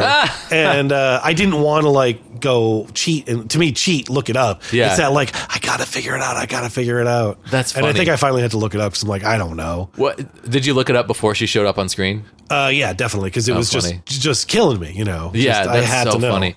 I didn't put that together at first. I think I'd seen some before I realized it was the same actress, and it blew my mind. Yeah. And that's something else that I was really enjoying, is the fact that because of the makeup and how alien her performance was, it was like a truly transformative performance. Yeah. And she's so much closer to human. Yes. Now that I see the similarity between her and Rousseau. Yeah. And it makes the magic of that performance a little muted to me. I see. Even though I still think she's fucking awesome. She's so good. But I just love alien stuff. Right. I love sci-fi. I loved that alien character, and it was so well done. And it's a shame to only get one season of that alienness from her. Yep, that's interesting. Yeah. But I that being said, I'm all about her arc. I really enjoyed watching her discover her femininity. Yeah, I thought that was cool. Yeah, and I actually really like the whole romantic subplot between her and Sheridan. Yeah, two people who are very unlikely but are going through this intense thing together and discovering that they're maybe attracted to each other. Yep. I thought it was very well done. Yep. It's the first time this show has written any sort of romance in a way that I liked. Yeah, and most of their other stuff has either been super rushed, like the which I consider rushed, the Ivanova and Talia Winter one, or has been people that have been broken up or dealing with broken relationships, love is pain sort of shit. Yeah, nothing like this where it's a burgeoning one, which is good. I like it. I'm just so sick of seeing Garibaldi stand there with his hands in his pocket saying, it would have made me so happy, but we just couldn't make it work. I'm so sick of it. I don't like it. That's a good Garibaldi, though. Thank you. He also does a lot of a bounce. He's a kind of a a shruggy bounce guy. He's a shrugger. He's a bouncy shrugger. I wish I had your faith in the universe. I just don't see it sometimes. Then I will tell you a great secret, Captain. Perhaps the greatest of all time. The molecules of your body are the same molecules that make up this station. And the nebula outside that burn inside the stars themselves. We are star stuff. We are the universe made manifest, trying to figure itself out. And as we have both learned, sometimes the universe requires a change of perspective. Okay, so Richard Biggs, Dr. Franklin, I was actually very pleasantly surprised by his arc this season. Yeah. They give him a lot more to do. They give him more to do. He also gets more of an arc in the future. So to me, it's I have mixed feelings of this one because I know they do so much more later. But yeah, this is definitely an improvement from the first season. Oh yeah, he was very one-dimensional first season. Yeah.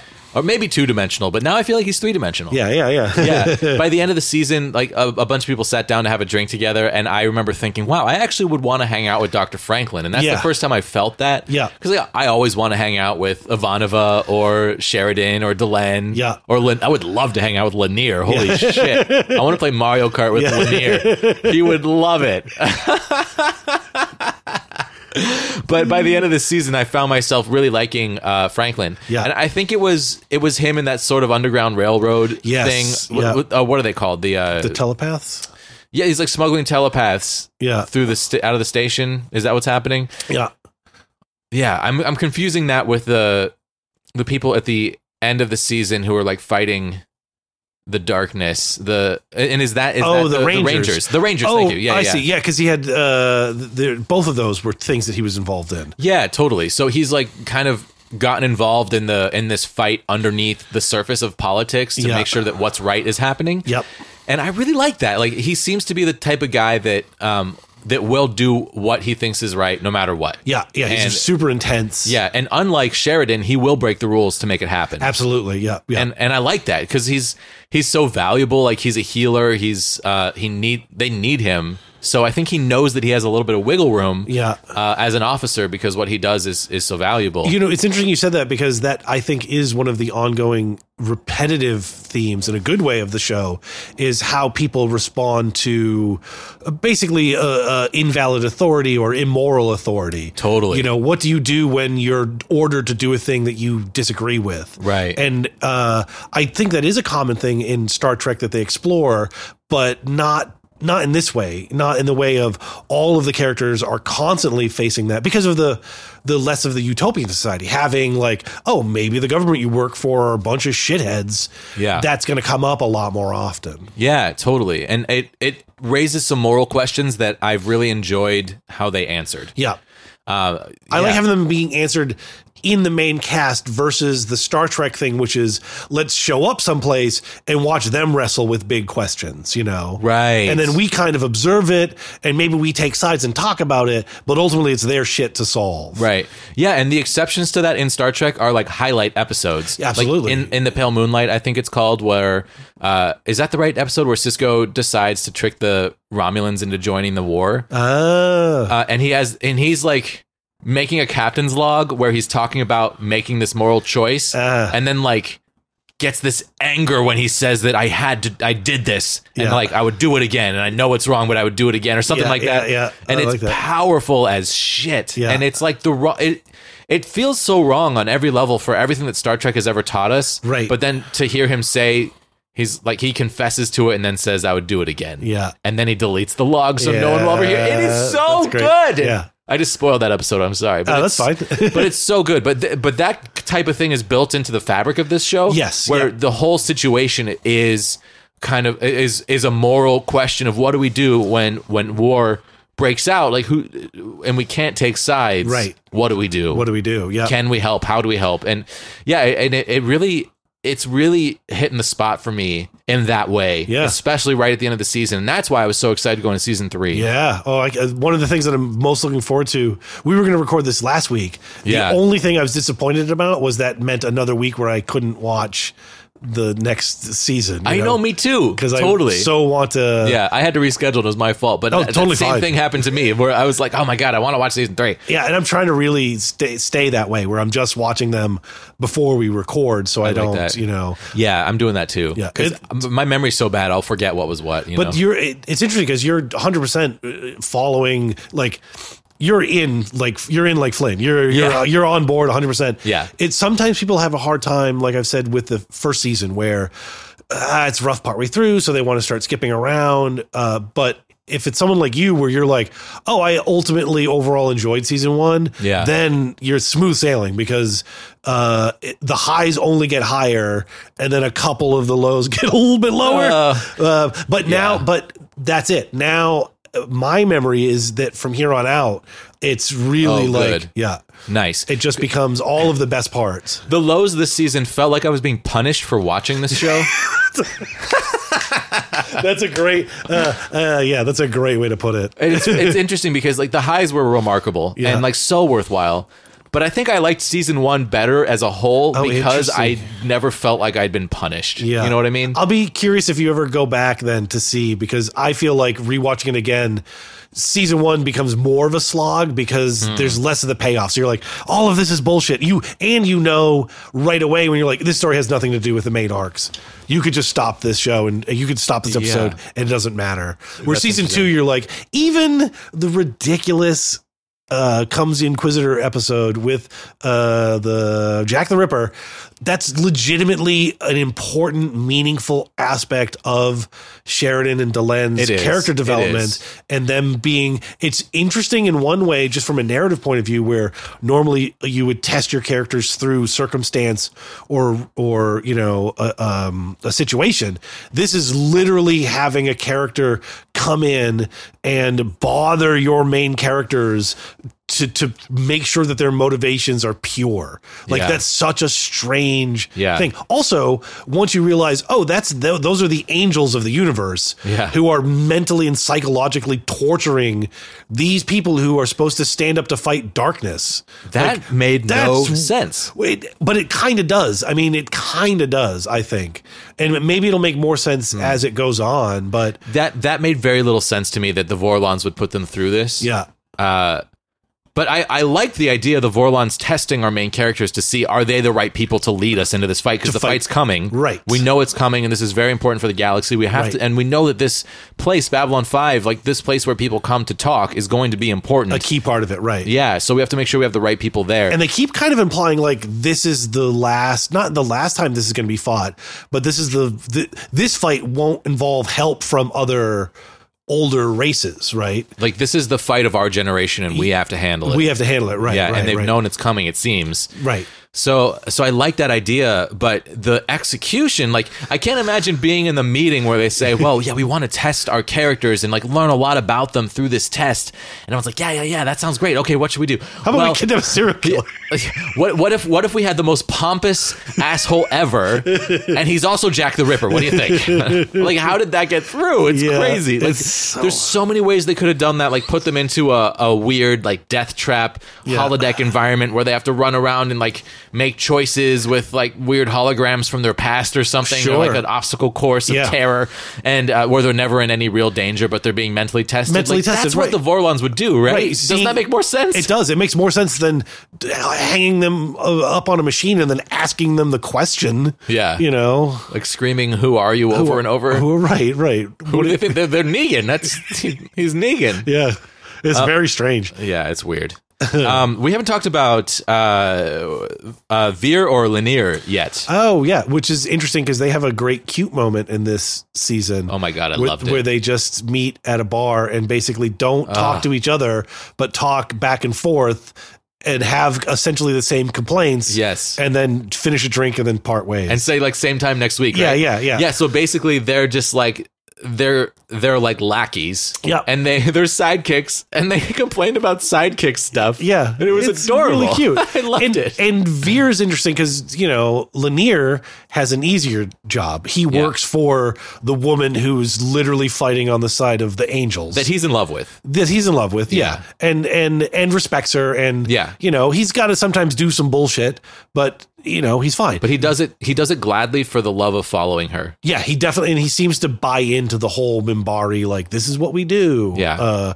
And Vir has to work for a person who used to be just like a drunken joke, but who now is like selling his soul to the devil for power. Like, Vir is in a position to save the galaxy. Yeah, right. If he just strangled Londo. And he wants to. Yeah. And not that he loves Londo, but he knows that Londo's doing the exact wrong thing, and he sees it happening, and he sees the world crumbling around them, and he knows that this is bad, and he wants to do something, and he's like honor bound and tied to Londo in ways that make it so difficult for him, and it's making him kind of grow a pair. Yeah. And I found that really interesting this season. Yeah. And I would love to see him strike out. I would love to see him like take action and do something, because he's got a good arc. Londo, I mean, Vir has a good arc. Yeah, I didn't like him the first season, and this season brought me like one step away from liking him. Yeah. And if they make that leap where he becomes like a full person, and like makes his own decision for the first time about anything. Yeah, because he was also broad comic relief in the first season. Absolutely, totally. Yeah.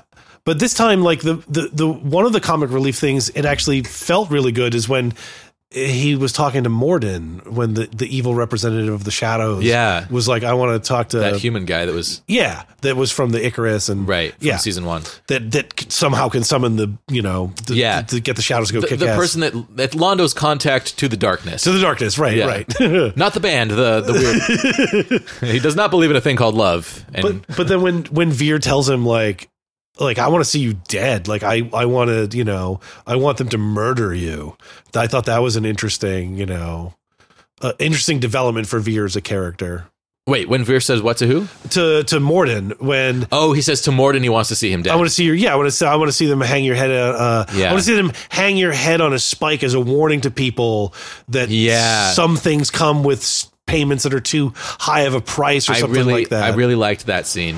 If restoring the Centauri Republic means nothing to you, what does? What do you want? I'd like to live just long enough to be there when they cut off your head and stick it on a pike as a warning to the next 10 generations that some favors come with too high a price. I want to look up into your lifeless eyes and wave like this. I'm not the biggest fan of violence, but Veer's like such a pacifist and like a baby. To see him take this stand against the person who he knows is hurting his friend. And his friend doesn't see it. It's like Londo's addicted to power. And power is a drug to him, and this guy is his supplier. And Veer loves Londo and wants him to be healthy and knows that this is hurting him. And won't leave. He's like it's kind of like living with an addict, like being in love with an addict or something like that. It's a good point. And I really enjoyed that. I really liked that arc. I'm still not quite like a fan of the character, but I'm very close. This talk is making me like him more. I think it's valid. I'm partly a fan of him in this season because of knowing more of what happens with him. But his characterization, I think, is better done this season. But I can still see where it's like, he's still not quite there. He's someone who's they're only hinting at right now. Totally. They haven't fully fleshed out. But what's interesting is that sometimes when they hint at characters, they feel empty, and sometimes they feel deep and rich. And I actually think Lennier is the perfect example of that. Because Lennier in season 1, he's like the exact same person in season 2. But the more information you get, he makes more and more sense. And it just makes you feel like there's this deep well of character and person there, and he feels complete, even though you don't know much about him. And he doesn't really have an arc per se. He's someone who doesn't change that much. You just start to get a bigger picture of who he is. And I like that a lot. And I really like his character. I love his childlike enthusiasm for fun, new exciting things, because he's so serious and like so detached. But he would just love to play a board game or something, like he'd be so excited about like the simple things in life. And I think that's cool because he comes from a culture that's detached from that in the Minbari. So I really like when he shows that interest in the more quirky side of life. I think it's very effective for his character. I like him a lot. Agreed. Okay, well, the last two are like the big two for this season that we haven't talked about, and we should talk about them together, which is G'Kar and Londo. Oh, of course, that's the heart of the season. Heart of the season, absolutely. And in some ways, the heart of the show. I mean, that's like the two of them. That's what I'm getting, yeah. It's really interesting. And then my favorite thing is that they now show on screen the story that Londo had said in season 1, where Londo mentions, as soon as I met G'Kar, I knew I'm going to strangle. He's known that he's the person who's going to kill me. He just didn't know what circumstances or why. And we saw that in like a vision this season. They show him like being old, and then G'Kar's got like an eye patch. Pirate G'Kar. Yeah. I mean, there was that one beautiful moment in the middle where G'Kar extended the olive branch of friendship. And you want those two to be friends. And it's weird. Like, you want them to love each other for some reason. And I don't know why I want that. But, I mean, Londo betrays everything that G'Kar has ever wanted and destroys his people. Like, Londo is individually responsible for like mass genocide of the Narn. Millions and millions of Narn. And it's all because like the Shadow Morden offered him an army. Right. He's like, if you want something to happen, if you want to take this outpost, we can do that. Right. And that's where it started, is like taking one outpost or something like that. Well, because it's interesting, like Morden, that's the thing, is like the question of what do you want? Yeah. And then Londo gave like an offhanded answer. Yeah. But the one that he kind of felt like, yeah, okay, if I could have anything, this is what I would have. But then never really thinks about the consequences of, if I was going to be at the head of an empire ruling the galaxy, that would be the death of millions of people. Yeah, and he seems so upset when he finds out that Morden has killed all those people, which I don't remember if that happened in season 1 or 2. I think it's in season 2 where he really shows remorse for it. Okay, yeah, but as soon as it happens, he's basically offered a position of authority. That other guy with a similar accent to which made me so happy that another Centauri showed up with a similar accent. Rifa, yes, yeah. Rifa. He's great. Rifa shows up and offers Londo more power back home because of what he's just accomplished, and Londo can't say no to that. And you're basically watching someone's descent into evil. Yep. And by inches, and it's but it feels natural. It's not totally. Like, it fits. It works with the character. I've seen other shows. I wish I could think of one, but just the idea of subverting a character and trying to make them evil, where it either feels like forced, or heavy-handed, or I think sometimes you can do like, oh look, we murdered their dog and daughter and wife in front of him, so now he's going to the dark side. This is not, there's nothing other than somebody said, we could do this if you wanted to. That's it. Nobody's pushing him. He's just slowly saying yes to more and more he dark just wants things. Power. Yeah, absolutely. And he doesn't care about the lives of Narn that much. Except for maybe Jakar, which I think he likes really him personally, wants Jakar to like him. I think he does. And maybe that's why the audience, for me as the audience, I want them to like each other. Because Londo wants that. They're like an intertwined arc, which is beautiful. I love it. I love it. And then I guess we did talk a bit about Jakar and his position with his people kind of shifting and changing. And you see him become like a real leader in this season. Where he has to produce like a message from home to make sure to tell this other Narn if his wife and child are alive, I think is what happened.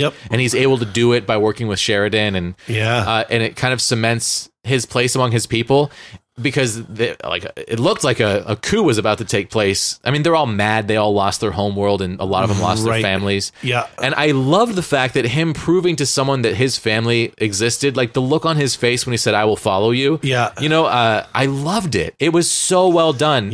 And in season 1, I would have been terrified at the thought of Jakar leading anything. But in season 2, I'm like, I'll get in your army because you're a fucking badass warrior dude who has this deep well of emotion and pain, and that's why you act like an asshole all the time. And everything he said about the Centauri in season 1 is true, more than true. Totally. It's so funny because you don't quite listen, you don't quite believe him in season 1, because you're not supposed to, because they're intentionally setting him up as that kind of character. And Londo's like, we just occupied. It wasn't a big deal, you know, whatever it was. But no, like the Centauri have no qualms about slaughtering Narn at all. And that's the other thing is specifically when they attack the homeworld, they use what are considered, it seems like, illegal weapons, the mass drivers. Weapons of mass destruction. Weapons of mass destruction, and then that's one of the things that Londo gets skeeved out about.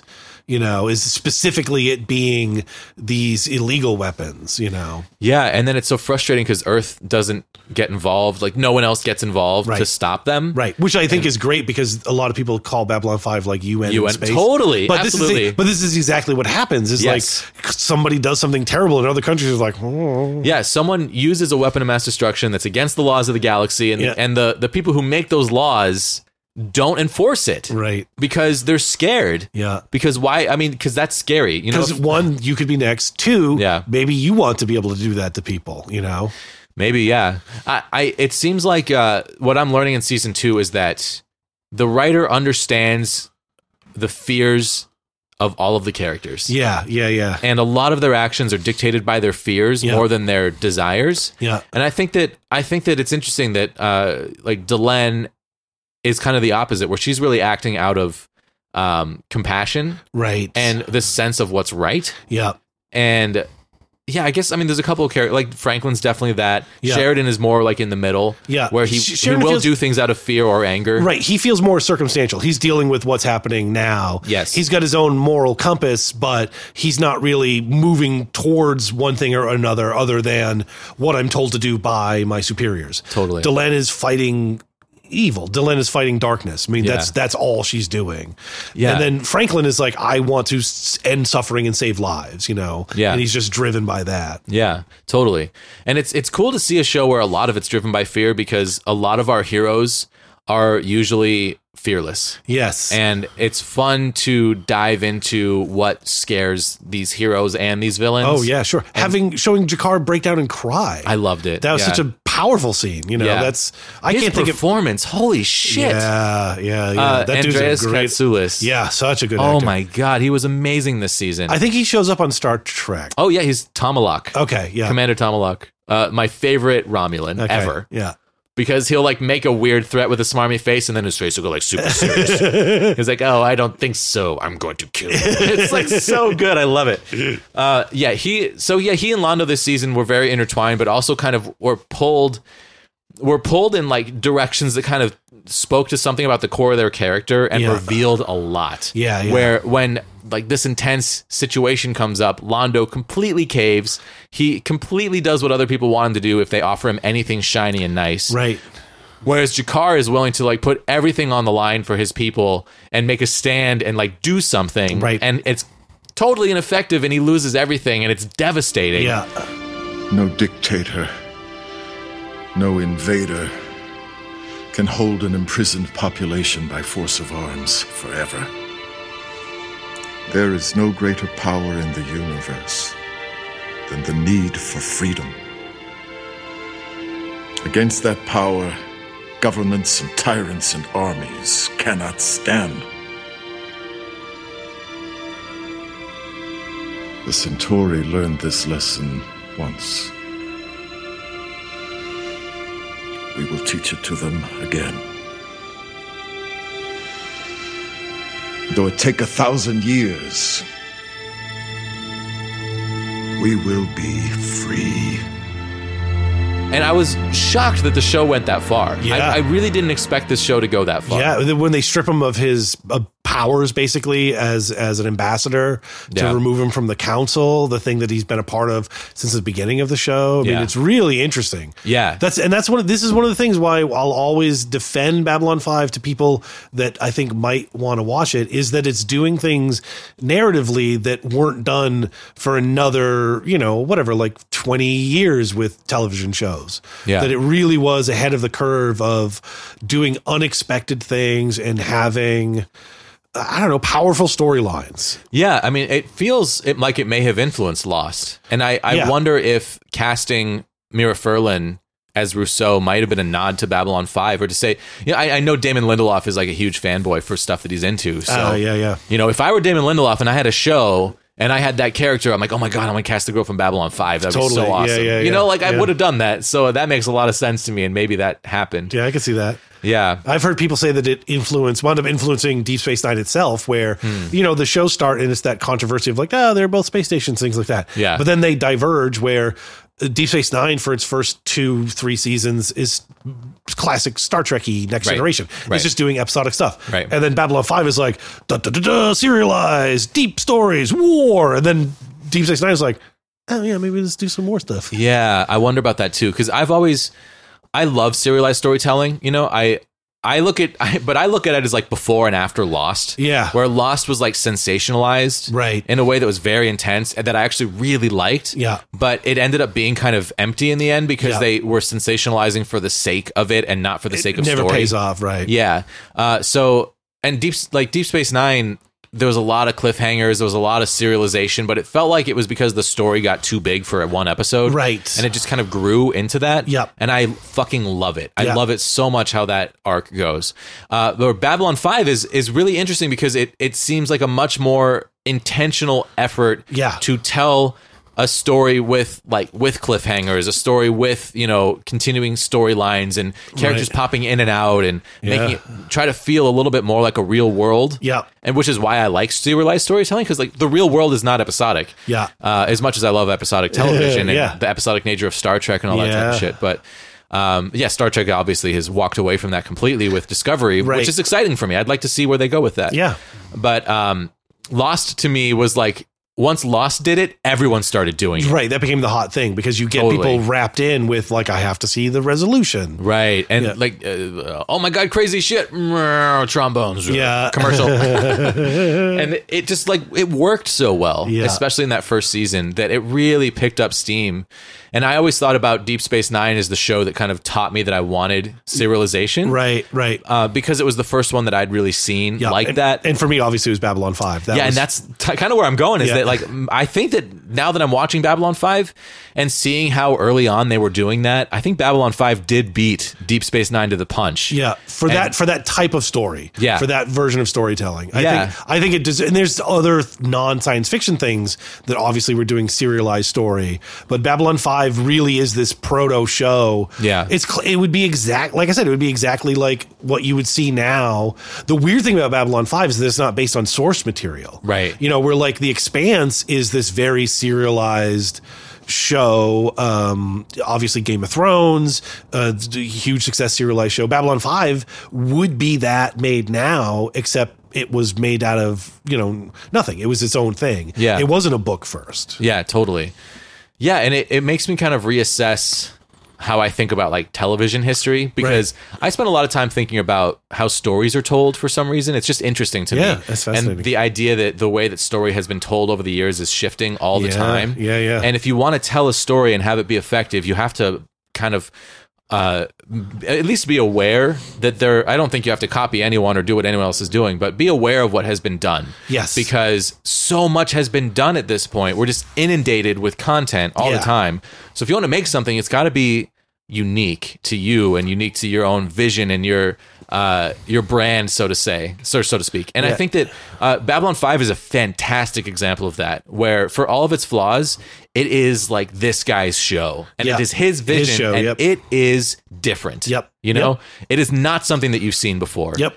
And like there are episodes that are terrible, but the core of the show is beautiful and well written and very different and very unique. Different. Yep. And I think that was probably a lot more influential than I gave it credit for. Yeah. Especially if I'm thinking about, Lost being a hugely influential show. I know that Star Trek The Next Generation influenced the writers of Lost. I've heard them talk about that before. Yeah. And I know that a bunch of other things have as well. And they may have mentioned Babylon 5, but it just didn't pop up on my radar because I'd never seen it. Yeah, and it's such an not obscure, but I mean, it tends to be a lesser ranked show. I think it is because of the flaws. Yeah. And you have to watch the whole thing to appreciate it. To me, it's one of those things where someone's like, they say, I don't like Babylon 5. I go, how much did you watch? And if it's not everything, then your opinion literally means nothing. Yeah, totally. I can't. And that's why it's a show for like us nerds, because you have to sit down and watch every episode. That's the other thing. It's a perfect binge watch show. You got to be nerdy about it. You got to like really want it. You got to want the story. Yeah. And I think that for people like you have to accept your punishment while you watch it. Exactly. Yeah. Accept your punishment. For people like us, like those types of shows are the most rewarding. Yes. And I think, Buffy did an incredible job of that. I think Next Gen did an incredible job of that, of like setting things up and then paying them off later. I've just been rewatching Next Gen recently. And it's actually been surprising me in season 7. Like, I just take these things for granted because I've seen it so many times, but they wrap up, or even in season 6, they return to storylines from season 1. I was just talking about the Thomas Riker episode. Oh, yeah. Where they kind of wrap up, or not wrap up, but explain what the fuck happened with Riker and Troy 6 years later. Right. You never found out. Right. And then touch on the fact that relationship just kind of was not a part of the show in the way that they originally intended it to be, with their sort of romance and whatever. It just kind of went away over time. Yep. And then they brought it back in this huge way and examined it and examined how those characters had walked away from it. Yep. And like that type of character development is just that's what I love, Yep. When it feels like something that happens to these characters matters. Right. It's not a reset 5 or 6 years later after every episode. Totally. Because it's like, these people are my friends and I remember that happening to them and I wanted to know more about that. And it just makes me so invested. Yep. Agreed. And I feel like Lost was this turning point where everyone got on board with that. Yes, you know, where that sort of storytelling became wanted and accepted, and it was so exciting for me as a nerd because that's what I'd always wanted. I had such high hopes for that show. Yeah, and it's so frustrating that they dropped the ball so hard. Yep. And it kind of turned that style of storytelling into almost a joke. Yes. That now Scandal is doing and knocking it out of the park as a joke. Kind of. Yeah. Like, I mean, Scandal, I love Scandal. I watch it all the time. It's like a parody of itself. And I'm so invested in it. Okay. Like I care haven't seen so much. Is it? About But it's just like characters. extra escalation. Oh, it's just constant escalation. Yeah. To the point where it doesn't like even need to feel real. Okay. And I think that's the problem with Lost was like the escalation. They lost control of their own escalation. Well, yeah, and to me, one of the things that I think was a real hurt for Lost is that if they did truly have an idea of their end game, then it wasn't as thought out as they implied. Exactly. And I believe that they didn't have any kind of clear thought. And then they wound up just like giving like, oh, here's a weird thing. Here's a weird thing. As if like, let's just create a mystery for the sake of a mystery. Yeah. If you watch Lost the first season and you're like, oh, the smoke monster, the sounds like change. That sounds like one character specifically says sounds like a subway, you know, and then a polar bear. And then to the end of like season 2 where they find a giant foot statue. Yeah. None of that was part of a broad plan. Nobody when they first started the show knew how all those components fit together. And that's what is, to me, the biggest sin it commits. And it's so obvious. It's so painfully obvious once you see the whole thing, and it ruins it. And that to me is the major difference with Babylon 5, where there's stuff that's bad, but whenever it makes a promise, it is not something that's just pulled out of their ass from nowhere. These are all things that have payoff in the future. I agree. Yeah, I'm feeling that. And what I appreciate about it is that it's a slow burn. Yeah. And it takes a while for you to get to the meat and potatoes of the story. Yeah. But the thing with that is that when you get there, it's going to be more intense. Because you're on board, you know so much. Yeah. And for me personally, I know I don't know. I had more patience when I was younger. I have less patience than I do now. And I have less patience for slow burn storytelling, but it's also like one of my favorite things in the world. Yeah, you know? yeah. Like for me, I feel like if you're going to do a slow burn, get down into the nitty gritty of the day to day with your characters and make it interesting, because that can be done, you know? And then have a slow burn of a story happening around them. Yeah. I'm really into that. And I think Expanse does that well. I agree. Yeah. Oh my God. I haven't seen season 2 yet, but season 1 I was obsessed I'm just with. season 1. Yeah. Yeah. Oh my God. That's a super slow burn, and one that's definitely like, here's one information that we're not going to explain. You have to sort it out, but everything about it is so compelling. The world is so compelling. Yes. You just want to like, I'll soak up more slow burn. Yeah. Make me want to live in the world. Yeah. Because I love that too. And like Lost did a great job of that, where immediately on Lost, I wanted to be there with those people. Sure. You know? Even though it sounded terrible and awful, I wanted to be there. Yeah. And I was super on board with Lost. I think even through season 4 maybe, and then at a certain point I was like, oh, they're circling the drain, they just don't know what they're doing. And then I tuned out. I kept watching it. I hate watched it all the way through, and then it was just like, I hate watched it twice. Oh, I've been meaning to go back because I wanted to see if my feelings were as intense. You know, the first 3 seasons were, the first 2 in particular, were as good as I remembered them. Yeah. Which was so surprising to me. And I really like season 3. I really like season 4 until the very end. Yeah. And then 5 and 6 are when I just like get pissed. Yeah. There's good episodes in 5 and 6, but like they're very rare. And the show as a whole is just garbage. Yeah. And I listened to an interview recently with Damon Lindelof where he was talking about how like they did have to make up a lot of that on the fly. You know, like JJ is a fan of sort of instinctual storytelling, I think he was saying. So they like set up a bunch of things that felt right to do, and then like, we'll figure it out. And then when it comes to actually like sitting down and figuring it out, when you have that much pressure from that many fans to do something that's going to satisfy them, like how are you supposed to do it? You can't. I also often wondered if they ran into the problem of, oh, there's too many fan theories that are obvious, so we've got to dig deeper to get something, you know. Yeah, I wonder if like they originally meant the island to be purgatory, but people had been talking about that for years, like, so they couldn't do it. Yeah, so they made a different version of purgatory that was way dumber. Yeah. Fuck that. I hated that. So anyway, like this show to me is like nerd bait. You know what I mean? Like Babylon 5, where it's got like all the elements of storytelling that I really, really like. Yeah. As far as like, I love aliens. I love like big convoluted like intergalactic politics stories if they're done well. Fuck you, prequels. I love seeing emotional consequences resonate like that in such a bizarre, fantastical environment, you know? And I really, really like stories that plant seeds and pay them off later. So all that stuff about the show I'm adoring. And I think that where it's falling apart for me a little bit is in the day-to-day, like how do we present the story? Where they just, it's like he needed someone else there who had a better aesthetic vision than he did. One of my takeaways from Babylon 5 is, you know, don't make a promise that you can't keep in terms of your writing. Good writing can solve any problem that you need to solve. And always have a writing partner. You know, because I feel like if there was just someone else, like J. Michael Straczynski and so someone that was like, I don't know, dude, maybe we should tone this one back a little bit. Dude, do you really want to make it Jack the Ripper? You know what? This joke isn't funny. There's so much like, you know, humor that would have been dated at the time the show was aired. And it's being presented in the year 2164 or whatever. It's there was a lot of things that are hard to buy. But great show. And I'm really enjoying it. And I'm stoked about season 3. Me too. Can't wait. I'm going to race home and watch it as soon as we're done. Fuck yeah. Dude, this was so fun. I'm so excited for season 3. Yeah, me too. Thank you again for doing this with me. Thanks for watching it. Invite me to talk about it. Oh, man. It's a win-win. Win-win-win, because then other people get to hear it, and I hope they like it too. I hope you're all watching Babylon 5. Fuck yeah. Do you want to plug your Radio LARP, your fun stuff? Yeah. I mean, it's been now like a year since we put something out, but we're not dead yet. We will make something eventually. But yeah, go check out radiolarp.com for genre fiction, comedy, podcast, radio play. And then Ryan Casey, one of my other regular guests. We're writing partners. We're co-writers. And that's why our stuff is better. Our sci-fi parody, Flight Space 7, is a superior product to Orville. And I say that not as an unobjective opinion. I've watched 3 episodes of Orville, and it's, 45 minutes. You get one joke at the end. It's not a good comedy, but I'm enjoying it as a sci-fi show. Oh, yeah, absolutely. I like it as episode 3 was fantastic.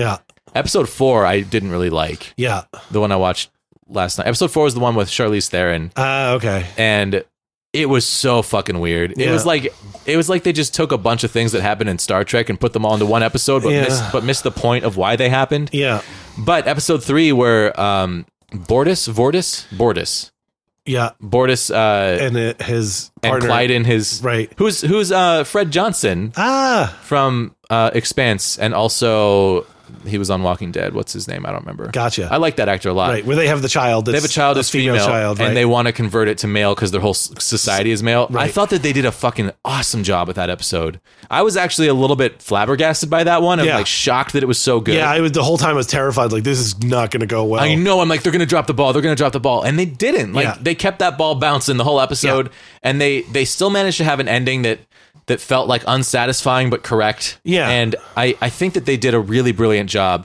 But then episode 4, I like the humor. Oh my God. I didn't like the humor. I felt like they missed the point of their own story. And I don't know. I really didn't care for that one. But so far I liked the pilot just fine, even though I had some issues with a couple of things. And the same with episode 2.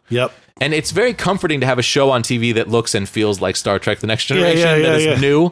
Like getting to go on these new space adventures is really cool. So I'm on board at this point. Like, I'm going to keep watching it. I'm going to keep watching it too.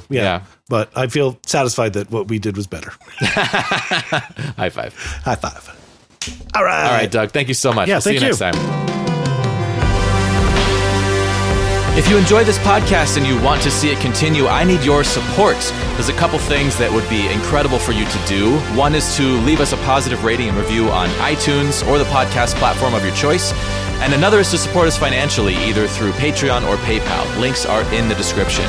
You can head over to jessemercury.com to find my podcast library, including the show Sci-Fi on Trial and this podcast, Sci-Fi with Jesse Mercury, as well as my collection of sci-fi synth-pop music and music videos.